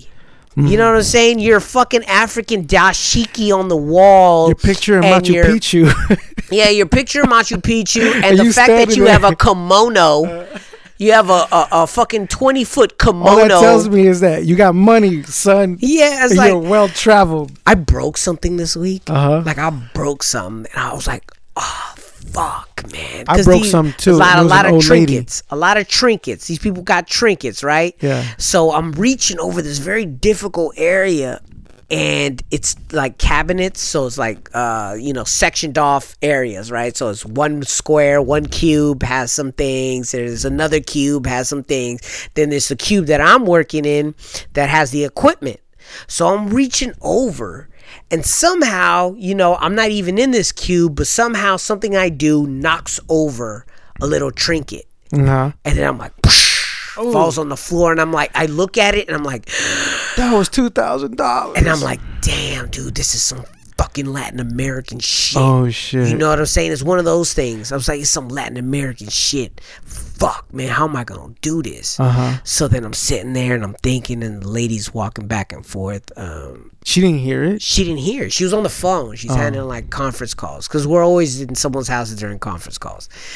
And so I'm there. I'm like, fuck. And Trevor's like, the dude I work with, he's over there like, damn, man, what are we going to do?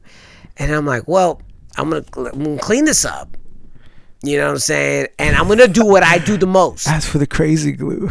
I'm gonna do what I do the best. Deflect. Okay.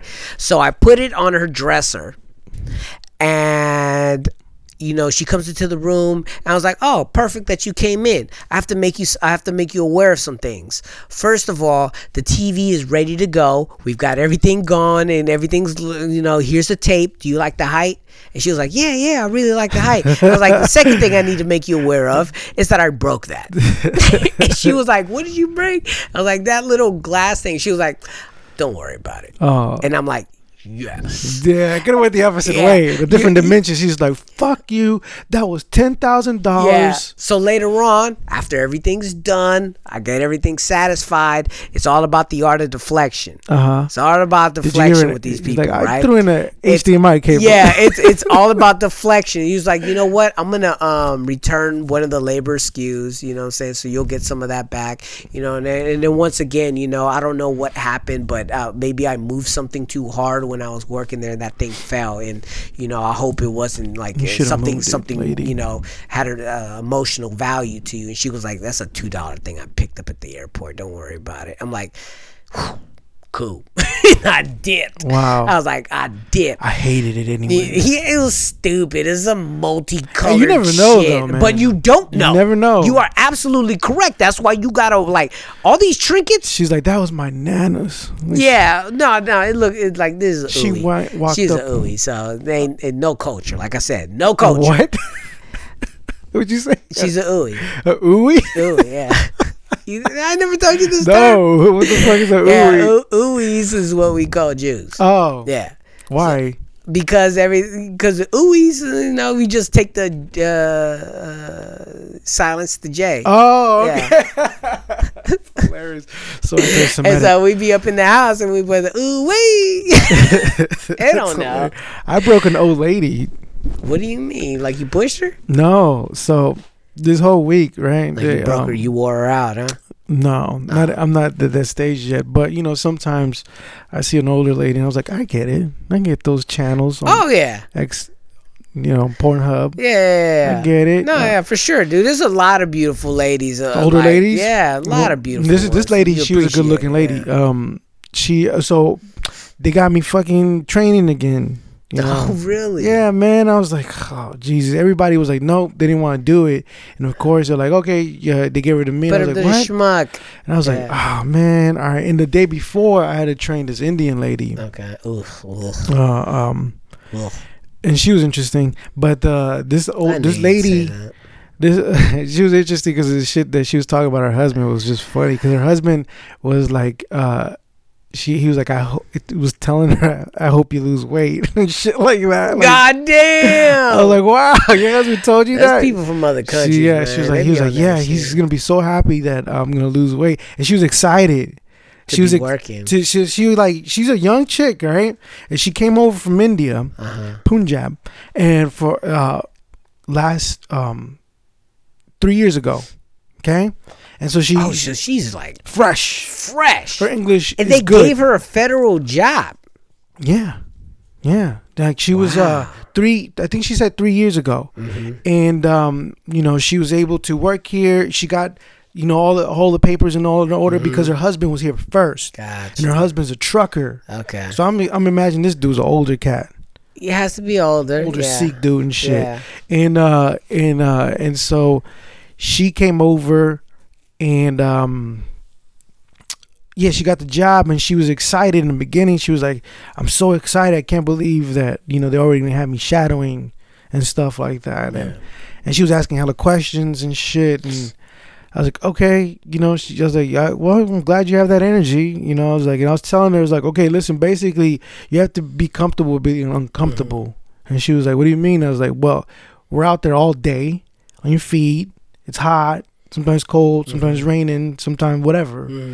And she was like, no, okay, yeah, I don't mind, whatever. And so she was like, the whole time she was telling me about stuff, and she worked at Subway for a minute, and she has nobody over here. Yeah. She was like, all I did was argue with people. They'll come in there trying to eat a sandwich, bring it back, say they didn't like it.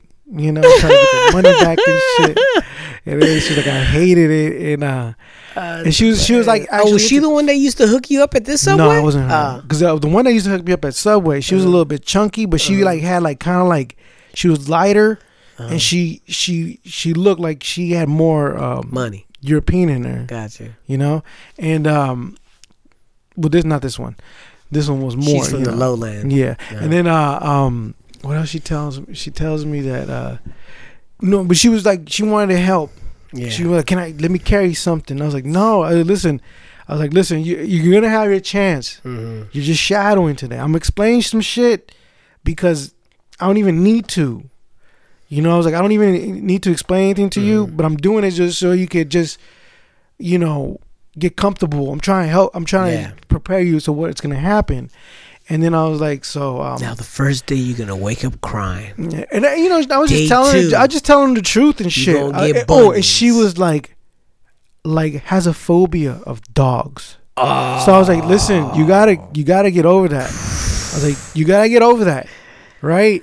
And then you know what was funny, because she was younger. Yeah. She was younger, so I was like I wasn't holding back anything. I was almost being like a little bit rude and shit, right? But not like mean. I was just like, you have to get over that shit. Yeah. I was like I'm talking to you now. That's how I was talking to her. And I was like, you have to get over that. And you know what I was doing? She was talking to me about some shit, like hella into it, about something. I forgot what. I was like, yeah. And then I didn't tell her about this dog that was gonna be there. Yeah. And the dog just hits the door, the screen door, barking like crazy, and she just freaks the fuck out. She's like, oh, she was like, ah, she like screams and shit. I was like, see what I'm saying? I was like, that's how fast it happens. It's like you could be in your head, talking on the phone, and that could just happen like that. I got so close to this dog that. You could get so close to the dog that you don't even know that it's there, and it just waits for you. And she was like, "Oh my God, I don't know anymore." I was like, "I don't know if I could." I was like, and she goes, "But my husband." This is when she was like, "Well, my husband wants me to lose weight, and I think this is like the perfect thing to do." And I was like, "Well, you're gonna lose weight for sure." Yeah, but you'll gain it right back and some. Yeah, and I was like, "Yeah, that's what I said." I said, "But after a while, you're gonna get it back." And then, she's by herself. Yeah, and her mom and dad are coming over. And her husband's always gone, right? And so, you know, so she's all excited, has this energy and shit. And then by the end of the day, dude, all the houses I was walking up to, she'll stay and sit down. Oh, so she was sitting down. I was like, nah. On the floor? I was like, no, yeah, on the floor, on the concrete. Fuck. Or like on a. Oh, because she was getting wore out. Yeah. Oh, gotcha. Yeah, she was like, it was hot. Yeah. And then I was like, no, you gotta walk. You can't just sit down. You gotta walk. And I was like, what happened to that energy? Right? I was like, you gotta bring that energy. You're gonna be on your feet from 7:30 to 7:30 because you're a casual worker. You know, you're a CCA and they work you guys to death. Yeah. This ain't nothing. This is just one route. And this route is pretty good. Yeah. You know, it's like the hills, you know, they're all right. But, man, you're going to get some fucked up routes out there, right? And I was like, and you're going to have to carry all that? I was like, you got to get up. And she was like, okay. But she hung in there. Mm-hmm. But then she was like, you almost done? And I was like, almost? just all right. I was like... Just pay attention, shit. And then then that was it. She was good. She was happy to go home. She was like, okay, I'm out. Never she came bounced. Back. No, so what they're doing with them is like they got like now like 4 days off and then come back. And then, so they're babying these people. Yeah, they're babying. I'm telling them that. I'm like, yo, This is new. What they doing with you guys is new. The fact that you're seeing me first and you're walking, shadowing me, and this is the first thing you're doing. I'm like, that's crazy. I was like, they didn't do that shit with me. They just said, you follow me for a second, for a week, and then the next week you're on your own. And that was it. That was it, right? And so, you know, I was telling her all this stuff. When she was like, you know, okay, you know, I was like, now at the end, I was like, how'd you feel? She was like, it was in the beginning was good, but in the afternoon, it started getting really hard. I was like, you have to get comfortable with being uncomfortable, you know. So just think about that shit, you know. And then she bounced.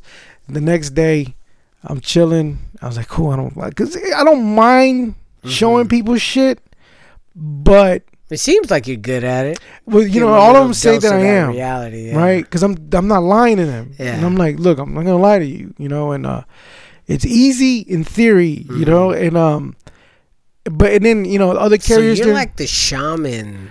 You know, I do tell them the shit like that, dude. I'm like, yeah. I do tell them like, no, keep your arms. Like I'm telling them like certain things that, like, okay, listen, all right, 3 places that people put their mailboxes in, all right, and you know it's like garage.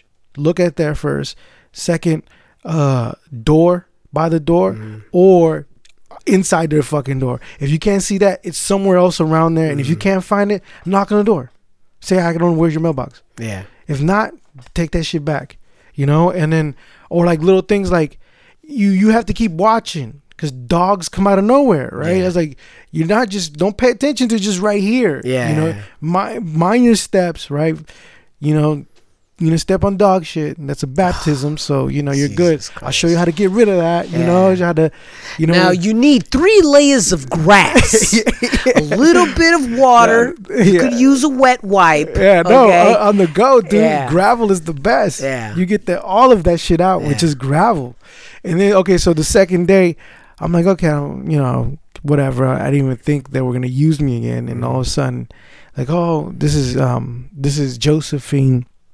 That was the lady's name, and she was like, I was like, oh man, and she kind of sees my face, and she's like, I promise I won't be in the way, right? And I was like, and they give them to you in the morning when I'm actually setting up my route, right? So I was like, okay, all right, so let me just show you. Well, let me ask you this. They've done this to you 3 times, 4 times already. A bunch of times since dude. you've rejected the offer of take the fucking offer. No, I'm not because why not? Because then I'm gonna have to watch them for a whole week. Okay, this is why they got away with it. This is why they get away with it because they're just shadowing. I'm not supposed to be teaching, but it's weird to have somebody following you and not saying anything. Yeah, I can't do it, and they know that, so that's why they go to me. They know that I'm there just talking, even at work when we're around people. I'm saying certain shit, you know. Well, let me ask, the question though is like, would it lessen your workload? No, at all? No, hell no. There's no other benefit than some chump change. $1 more, just $1 more. And then I'm watching this person, and I have to know this person. I get to meet this person. I get to know more, right? And then if I don't like the person, I still have to deal with them, right? Like my other coworker, she trains people, and she like tells me, "This bitch fucking told me to relax," you know. It's just like I'm like, wow, you know. It's just like. One day is good. Yeah. I could deal with one day with a fucked up personality, but a whole week I can't do it. That cuts into my podcast time. I'm listening to shit. Yeah. This is my me time in a way, which is sucks. I get what you mean. I get what you mean. And then look, I'm worried about, oh fuck, what did I bring to eat? Yeah. Right? Because you eat, say some fucking beef stew. Yeah. It smells like beef stew when you're eating it. But close up that fucking van and come back when you do a loop. Beef that shit poo. smells like ass. Yeah. You open that thing, it's like, what the fuck were you eating, man? Or you fart, but you're not. It You're not like a farter. You're not. It smells like, and then and that was the thing when I was with this Indian chick. For some reason, dude, I had to hold in so many, dude. Really? Yeah. Oh God. Because I'm sitting in there and I'm like, dude, my stomach is. I have to take a shit, or. And usually, you know, I was like, I'll go to the bathroom and go take a shit somewhere, and it was just hurting. And I was like, dude, I hope I'm not gonna be leaking. Yeah. And she's gonna get a whiff of this shit. And I was worried about this chick, right? Because I brought some fucking chile verde my mom made with beans and shit. I had in my thermos. I was like, man, it's gonna smell funky. But then I was like, wait a minute, this girl's Indian. 100% she's gonna bring some Indian food straight off the country. 3 years, man, she's eating. Of course, she had some fucking beans and curry rice and shit, and it smelled horrific with my chili and fucking curry, dude. Too ethnic. It smelled like we were Way fucking in there, dude. Way too ethnic up in that motherfucker.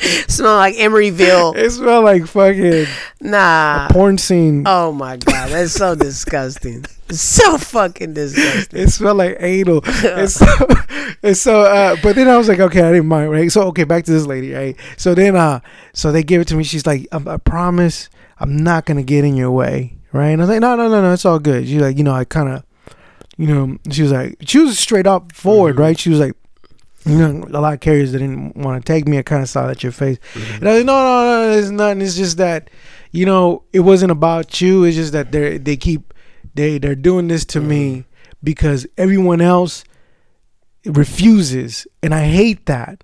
And I was like, and I hate that for this reason. It's like everyone here should fucking contribute. Yeah. Exactly. I was like, they should do it too, so they could show people shit. It's like, why just one person, me? And she was like, no, I understand. And I was like, okay, well, let me just show you. Started like, okay, because I have my routine now. I'm like, okay, this is this. You don't worry about it too much. I'm gonna talk a lot.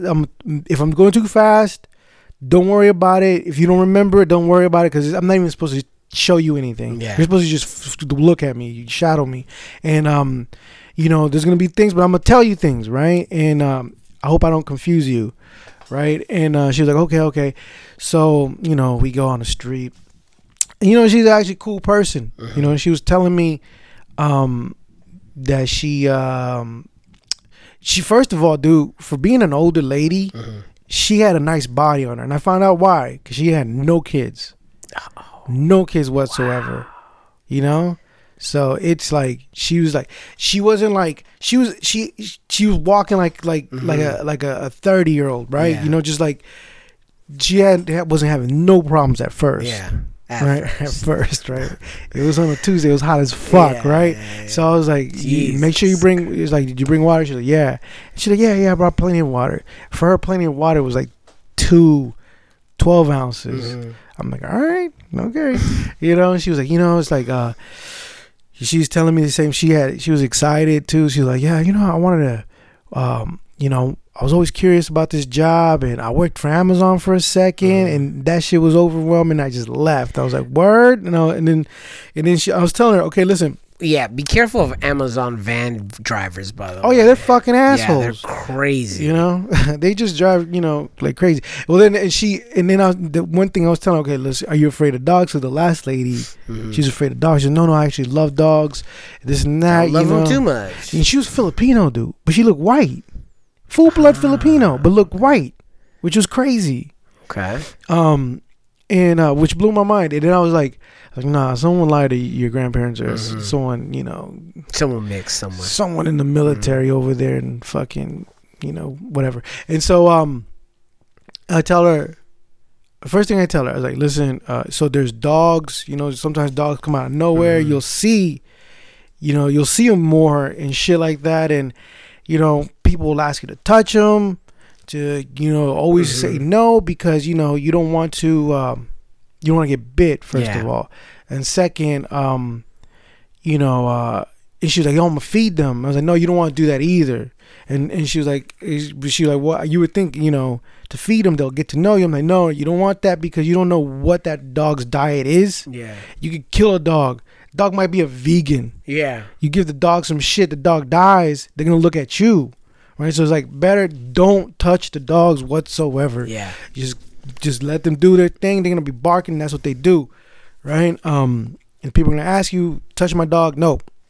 First thing she does is, lady walks by. This fine chick I've never seen in my neighborhood. Never seen this lady in my neighborhood. This fine chick, white chick in tight yoga pants and shit, walking with a fucking collie. The reason I know it was a collie, because my shadow decides to say, hey, what kind of dog is that? Is that a collie? And she's like, yeah, it is a collie. She starts touching it. I was like, oh my God. The first thing I said, right? You should have slapped her hand. And I was like, oh, don't do that. Slap. And I'm away, but she's over there yapping with the lady. So I was kind of like, all right. She's walking up the hill. You get to see her booty.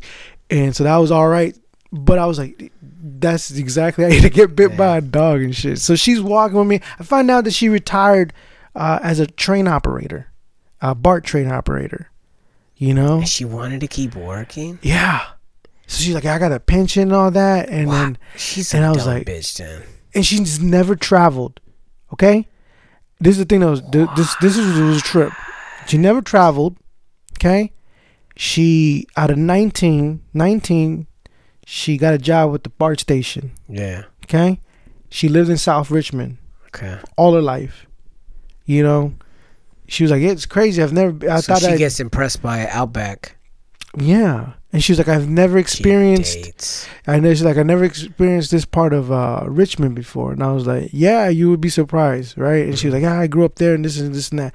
And then she was telling me some crazy shit about the fucking tunnel. I was like, hey, you know what freaked me out when I found out that BART goes underwater when it goes to San Francisco. And I was like, do you see, like, what do you see in there, right? Yeah. And she's like, it's just all tunnel, and that's the safest place to be. I was like, how?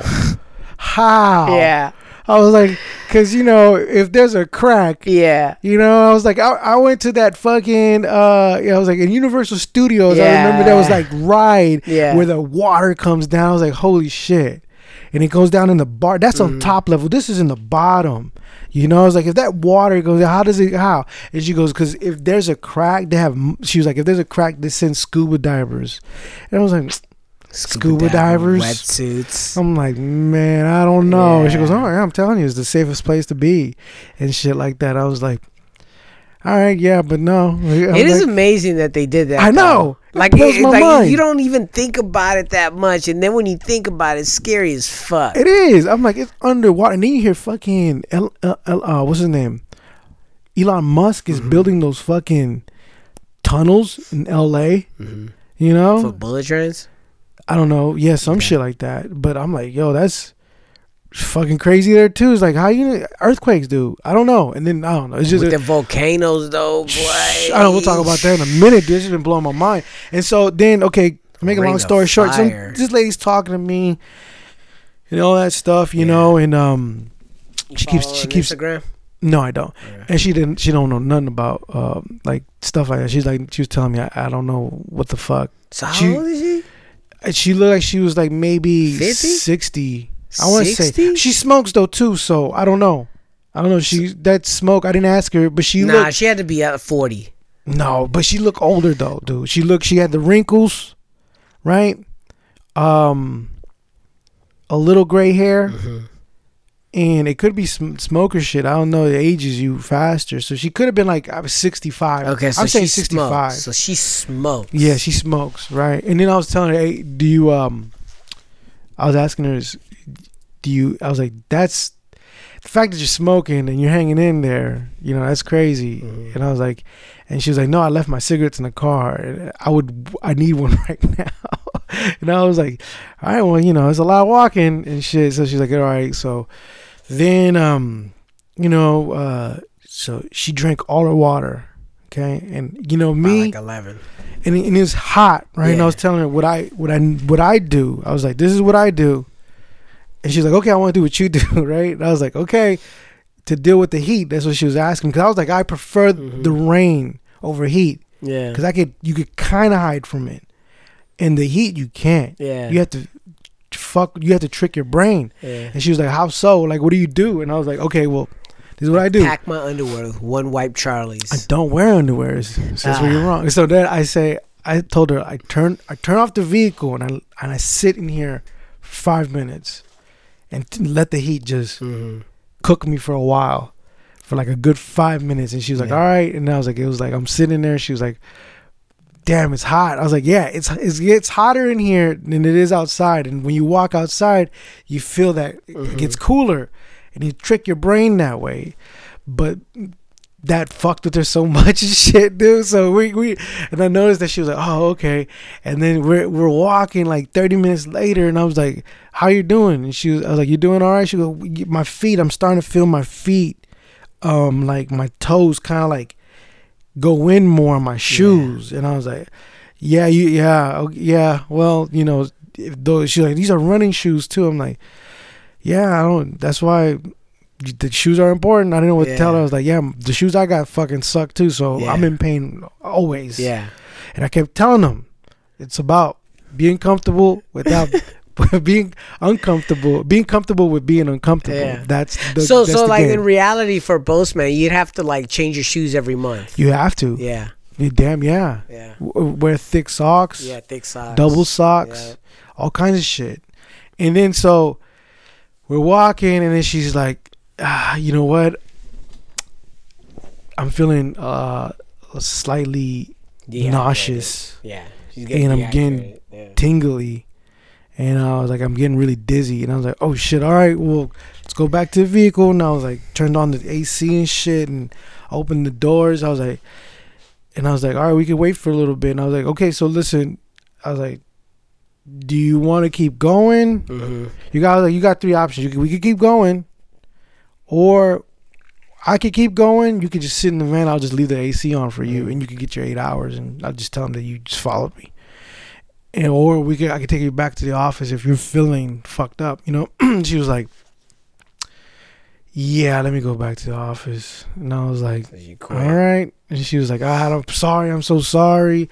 You know, she was very mothering too, dude. That was actually weird. Like sucking on your teeth? No, she was like, I brought 2 sandwiches, one for me and one for you, you know, because I knew I was in shadow somewhere. And then she was like, I cut the corners.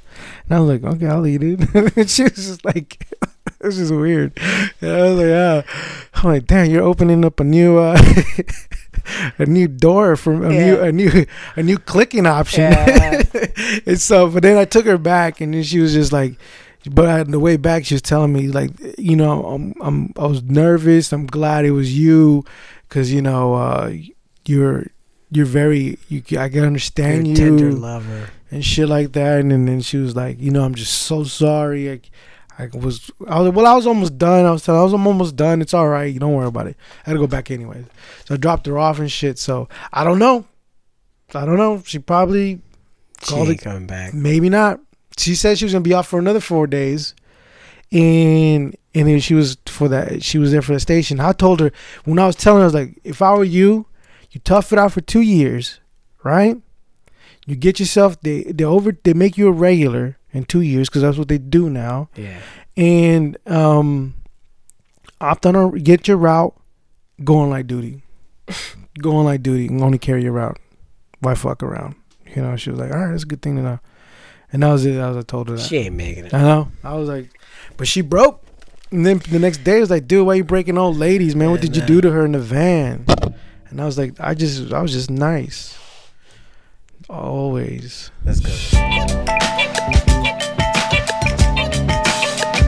Now it's time for the classic of the week.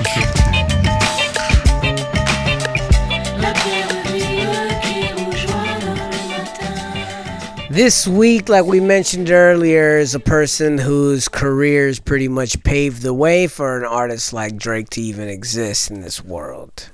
Yeah. LL Cool J.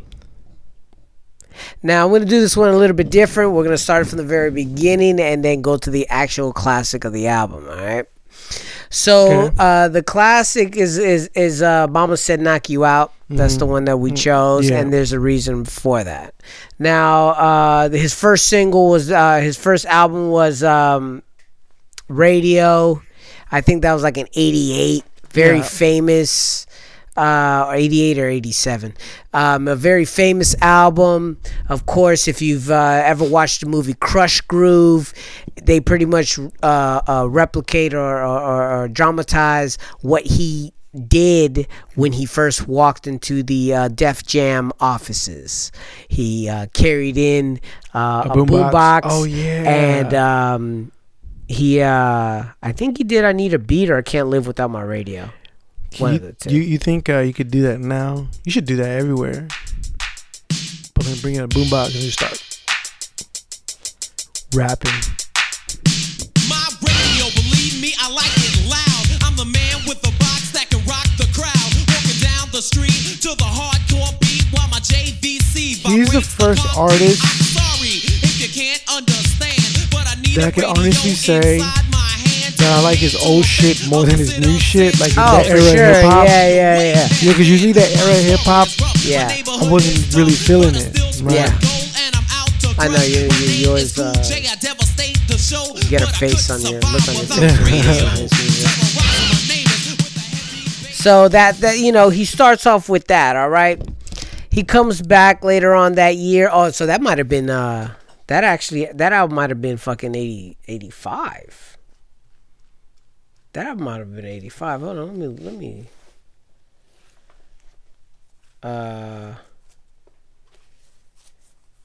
What album? When did that year drop? I'm curious.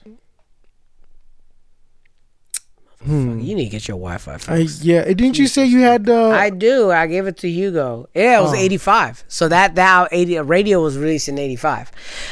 So in 87, he released the album Bigger and Deafer, aka Bad, right? Deaf. And this album is actually very famous. It's really considered one of his really first classic albums. Has one of the biggest jams ever.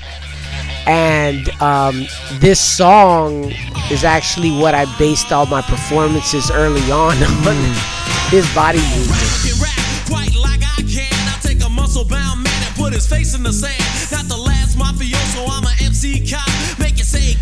Dude, I mean, yeah.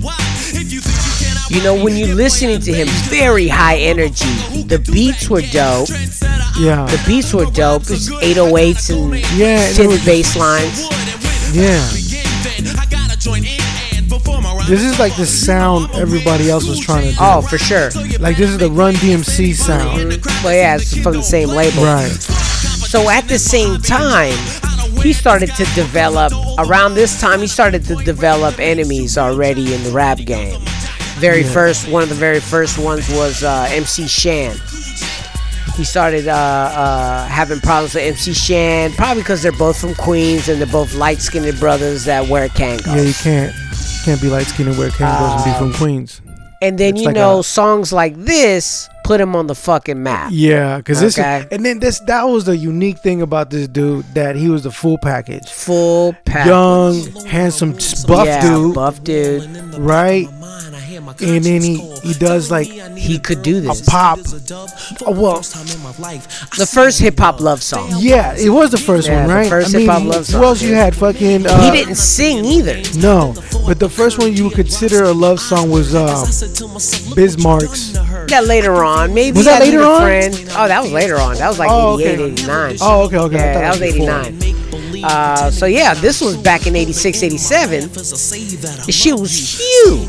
Yeah, because you didn't hear nothing like smooth. That. Yeah. And even if you listen to this now and it's like, it still holds up. It holds up.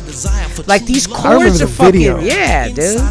And so you start appreciating the fact that LL could write some music.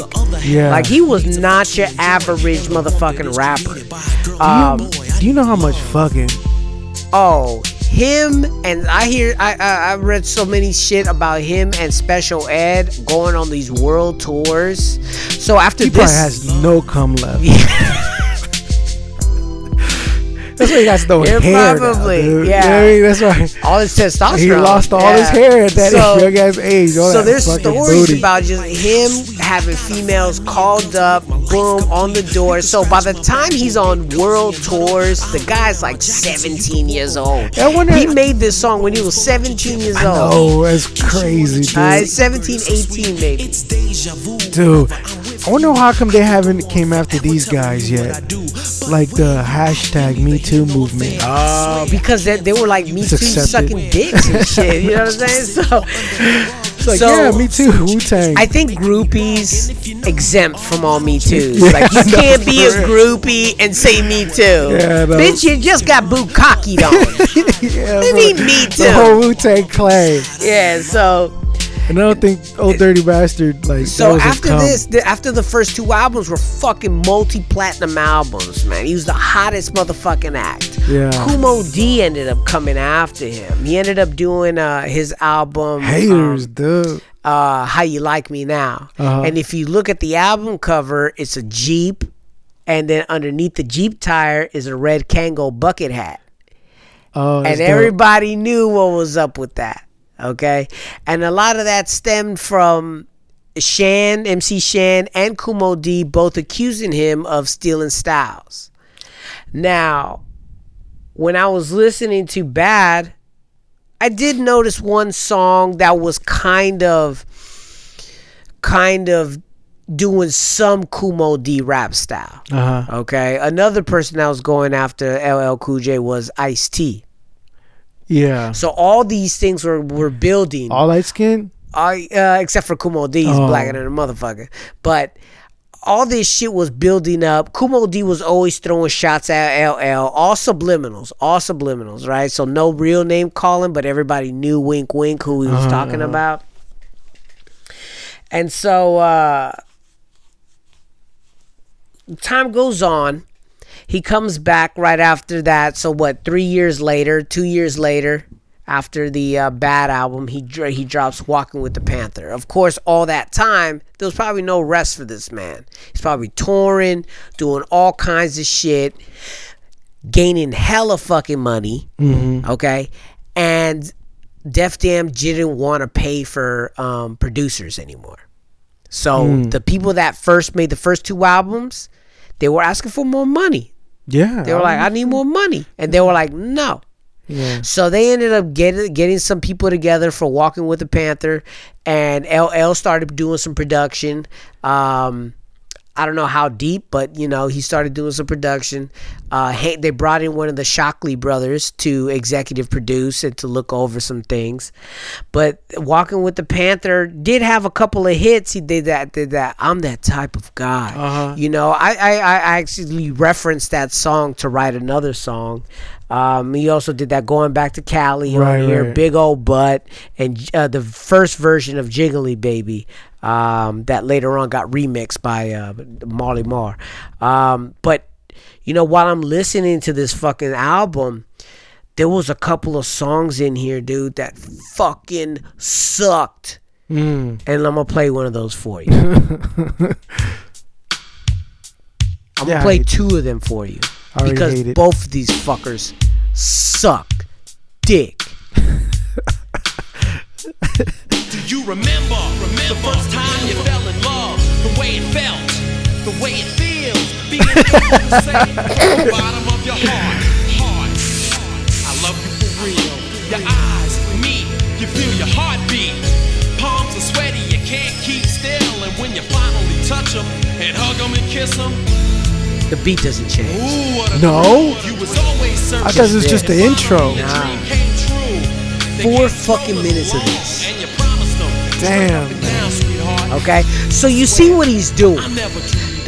Like when you listen to like his hits, a lot of his songs that were popular, like this one, he started to calm his voice down. No more of that, because before in the first 2 albums, you would actually hear him take a deep breath, and it was like powerful bars all the fucking time. Touring like that probably was very difficult for him. But then, he would have some songs that were actually decent, but then he negated it so bad by doing fucking love songs and not even good ones. Yeah. They're trying to redo that whole. Trying to redo it. Trying to reach out for the ladies, right? He realized that right now he's a sex symbol. They're in his ear right now. Yeah. You only get one shot. You see him without a shirt a lot in his videos. Let's hear the hook, man. Did you ever notice every time you fall in love and it seems this like is bad. You finally met the perfect The worst match. one is this one. This is Lindrum. I don't understand why you treat me like this. It's almost like you feel like we're from 2 different worlds. Well, we are, Todd. I don't think so. You should really listen to me right now.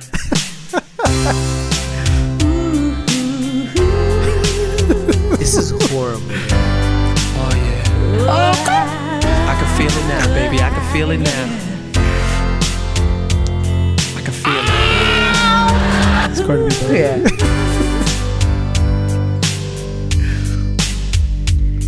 Even though you're a queen and I'm only a prince. Was this at the same time Nilly Vanilli was dope? I don't know.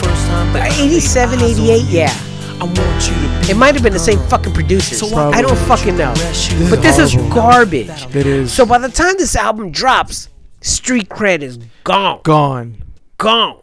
Okay? No more Everybody's punch like, hole LL, what the fuck? Yeah, he lost his He lost it. He was going to lose it at 19 years old. He was he was going to 19? lose it. Yeah, 19, 20, 21. Like, he was going to fucking lose it. Because this came out in like 87, 89, I think it was. What was it?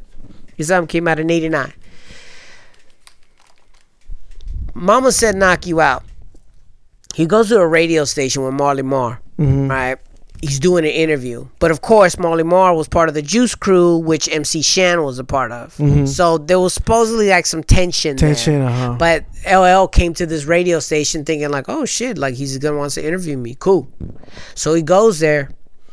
And then Marley Marl's like, hey man, I like that Jingling Baby track. You mind if I remix it? And LL's like, yeah, do it.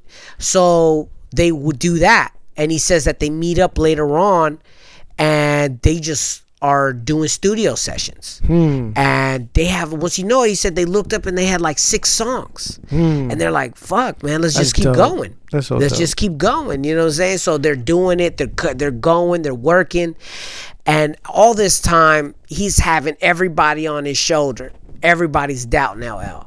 Yeah. No one's giving him a fucking chance, right? They're like, what the fuck is wrong with LL? He's a puss. Kumo D's getting at him. Fucking Ice-T's getting at him. Like, what the fuck is he gonna do? Then, in fucking 1990, this is where I first bought my first cassette. I paid for this one with my own money that I earned in the summer. He ends up fucking coming out with one of the toughest songs to ever hit the scene. Yeah, dude, I totally forgot about this shit. And with the local DBC news, LL Cool J with a triumphant comeback. Is that a Sly and the Family Stone sample? Yeah. But tonight, don't call it a comeback. I've been here for years. I'm rocking my pants. Voice sounds different. He's not spoken like that. Huh? Back to how it was. Yeah.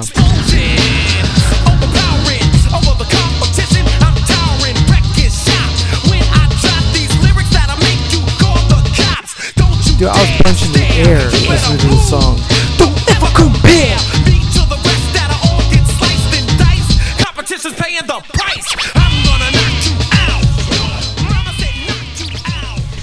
So the reason why I went through the whole timeline is to bring you up to the moment that he created his best album ever. This one. This one's the best fucking album. Hella hits. Yeah, like this album is the best ever. Not only is one of the best albums that he's done, but it is considered a comeback album, even though he was young, but hip hop was young. Yeah, and you've seen a development of a true artist. Right. You know, LL Cool J, by the time this dropped in 1990, he had a full understanding of what his rhyming capabilities were, how to make a good song, how to make a hit, how to talk to the ladies, but also keep the street on your side. All right. And that's a very murky waters to be in if you're not ready for it. Yeah. And the production on this fucking album, was it all Marley Marl? it was all, a majority was Marley Marl. And the fact that they were stacking hella samples on top of each other, but how cleanly it was fucking done. I totally forgot about this album. I've totally forgot about those songs. I totally forgot that a bunch of these, like this song right here. Yeah. I was like, I forgot that this was his song. Yeah. Be funky. You know what I'm saying?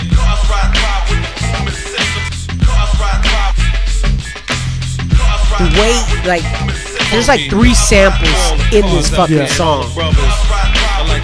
And it's done so cleanly and chopped so perfection. It's something that like other people are trying to do, like Large Professor, but this is the A game of what Large Professor then became better at doing. But at the same time, when Breaking Atoms dropped, this was out night and day. Leaning to the side, people everywhere. The trunk full of amps, ain't no room for a spare. Big beats bumping with the bass and back. All the sophisticated. You like slowed down James Brown sample? I think that's ever just enough. Yeah, Just enough. Yeah, I don't think it's ever been done. And the girls be on my jock cause my system's fly. And he sounds totally different. Oh, in this song especially. Yeah, But it's like they, a different person. yeah, it's like they knew. Once again, we go back to EPMD, right? They knew what was people wanting in their songs, and they want that shit to slap. This was the beginning of boom systems in their car. West Coast was creating a culture, Right. and this is one of the most famous ones. Now, this song coming up still gets airplay today. Yeah. Hella airplay. Yeah. I don't even need to play this fucking whole thing, but I always use the line sitting at the bus stop sucking on a lollipop. Yeah. I use that every day. Every day. I want a girl with extensions in her hair, bamboo earrings. It sounds so clean too, like So fucking like clean. I was like, what were they using? Like, what mics were they using? I love it when a woman ain't scared to do a thing. Standing at the Like bus stop, compression. sucking What on a compression lollipop. shit were Once they she gets using? pumping, it's hard to make the hottie stop. She likes to dance to the rap jam. She's sweet And I think he didn't. After this, he didn't really. His rapping style stayed almost It stayed the same. just like this. Like this. Yeah, like he figured it out. Like he was like that. That's what was dope. It's like he figured it out. He came up with other songs. Like LL was never really known for coming up with dope hooks. Like that was never his fucking thing. So he was able to just do other things to get it going.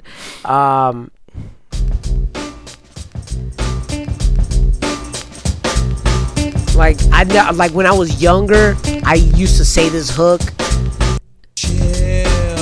as a mimicking thing. Yeah. I didn't really like it, but I thought it was funny. Yeah. Bring on the moles and holes, don't snooze a doze, cause I'm ripping up shows. Hold your nose, dead bodies are around. I'll leave scratch marks. And he under started the to, tears like, of a clown. you know, I write rhymes that shine control like his lipstick. rhymes So and much patterns a material, little bit more, you know, just to make it understandable. Because the one thing that LL I thought had over every rapper was his diction. Very clear, very easy to understand, and you know there was no mistaking what he was saying himself. And I'm here to lay a load. So watch a player when he's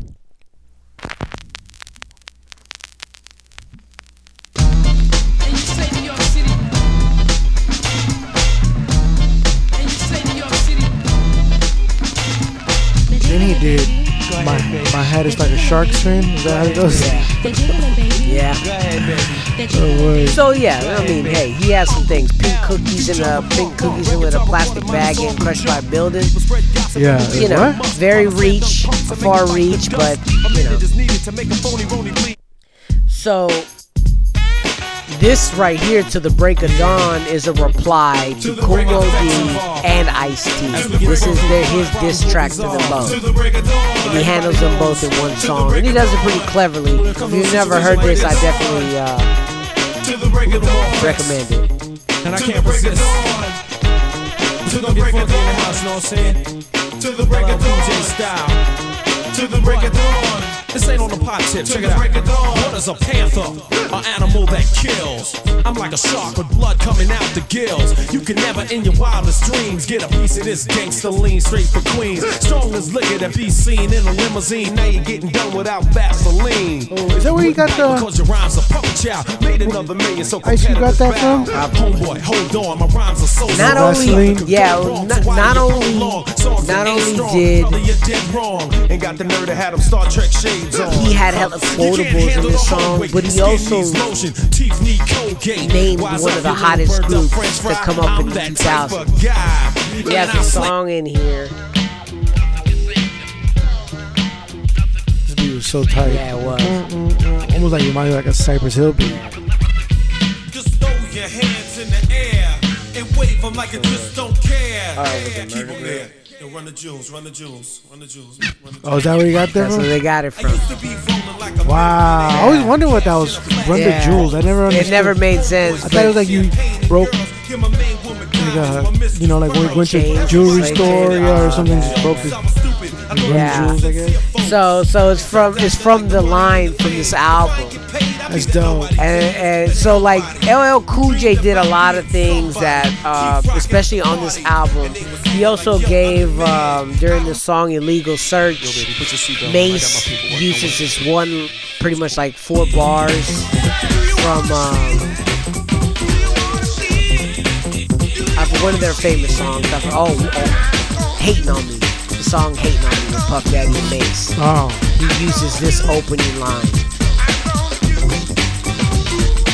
What the hell are you looking for? Can a young man make money anymore? Oh, okay, Where my jewels are like freaking on the floor? Or is it my job to make sure I'm poor? Can't my car look better than yours? Keep a cigar in between my jaws. I drink champagne to help. So LL Cool J, yeah, he went on to do some other things. You know what I'm saying? He did a song called Phenomenon.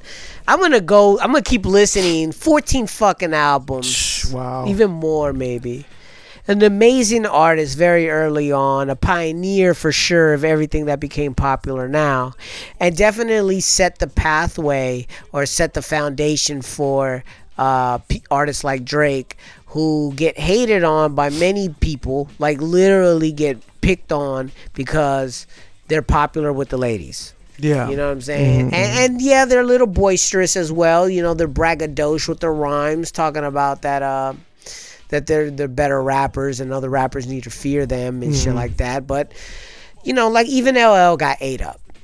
Yeah. And he took it on the chin and he moved upon his way. Yeah. Are you talking about Cannabis? Cannabis, you know what I'm saying? He That got was a his good ass battle. ate out, you know what I mean? But, you know, it happens. Yeah. It happens, man. That was a good one. That was a good battle. Yeah, it was a good battle. Later on, he did that. So, you know, if you want to look up some of the things, definitely look up the Kumo D battle with LL. There's a couple of tracks with Ice-T that they went at each other. That's just 2 light-skinned dudes fighting other women. And then the most important one was Cannabis versus LL. Yeah, right? that was a good one. So definitely LL Cool J, classic of the week. Do appreciate all the time that you spent listening to us. We want to say thank you to everybody. What we got, Charlie? Check out Ugo's Monster new video on YouTube, and our podcast friends. Yay! What else? Christ, I don't know. you're bad. Yeah. You're bad. So, anyways, the new project's coming out from Charlie. Oh yeah, it's done. It's done. I just need to change. I just need to turn it up a little bit. I Okay. put a thing on Instagram. That's I the seen album that. cover. Yeah, that's that. It was an album. That's the album cover and the intro. Mm-hmm. Just I like like the it. piece of the intro. Yeah. That's I it. want to hear it already. Hurry Yeah. up. I just it'll be out when this is out. Uh-huh. You can go download it at Bandcamp. Oh, okay, perfect. And All we'll right. have the link up everywhere. Put it on the Instagrams and the Twitters and all them things. So definitely, party people, remember. Oh, wait a minute. What? There we go. Delete your browser history, motherfuckers. Yeah.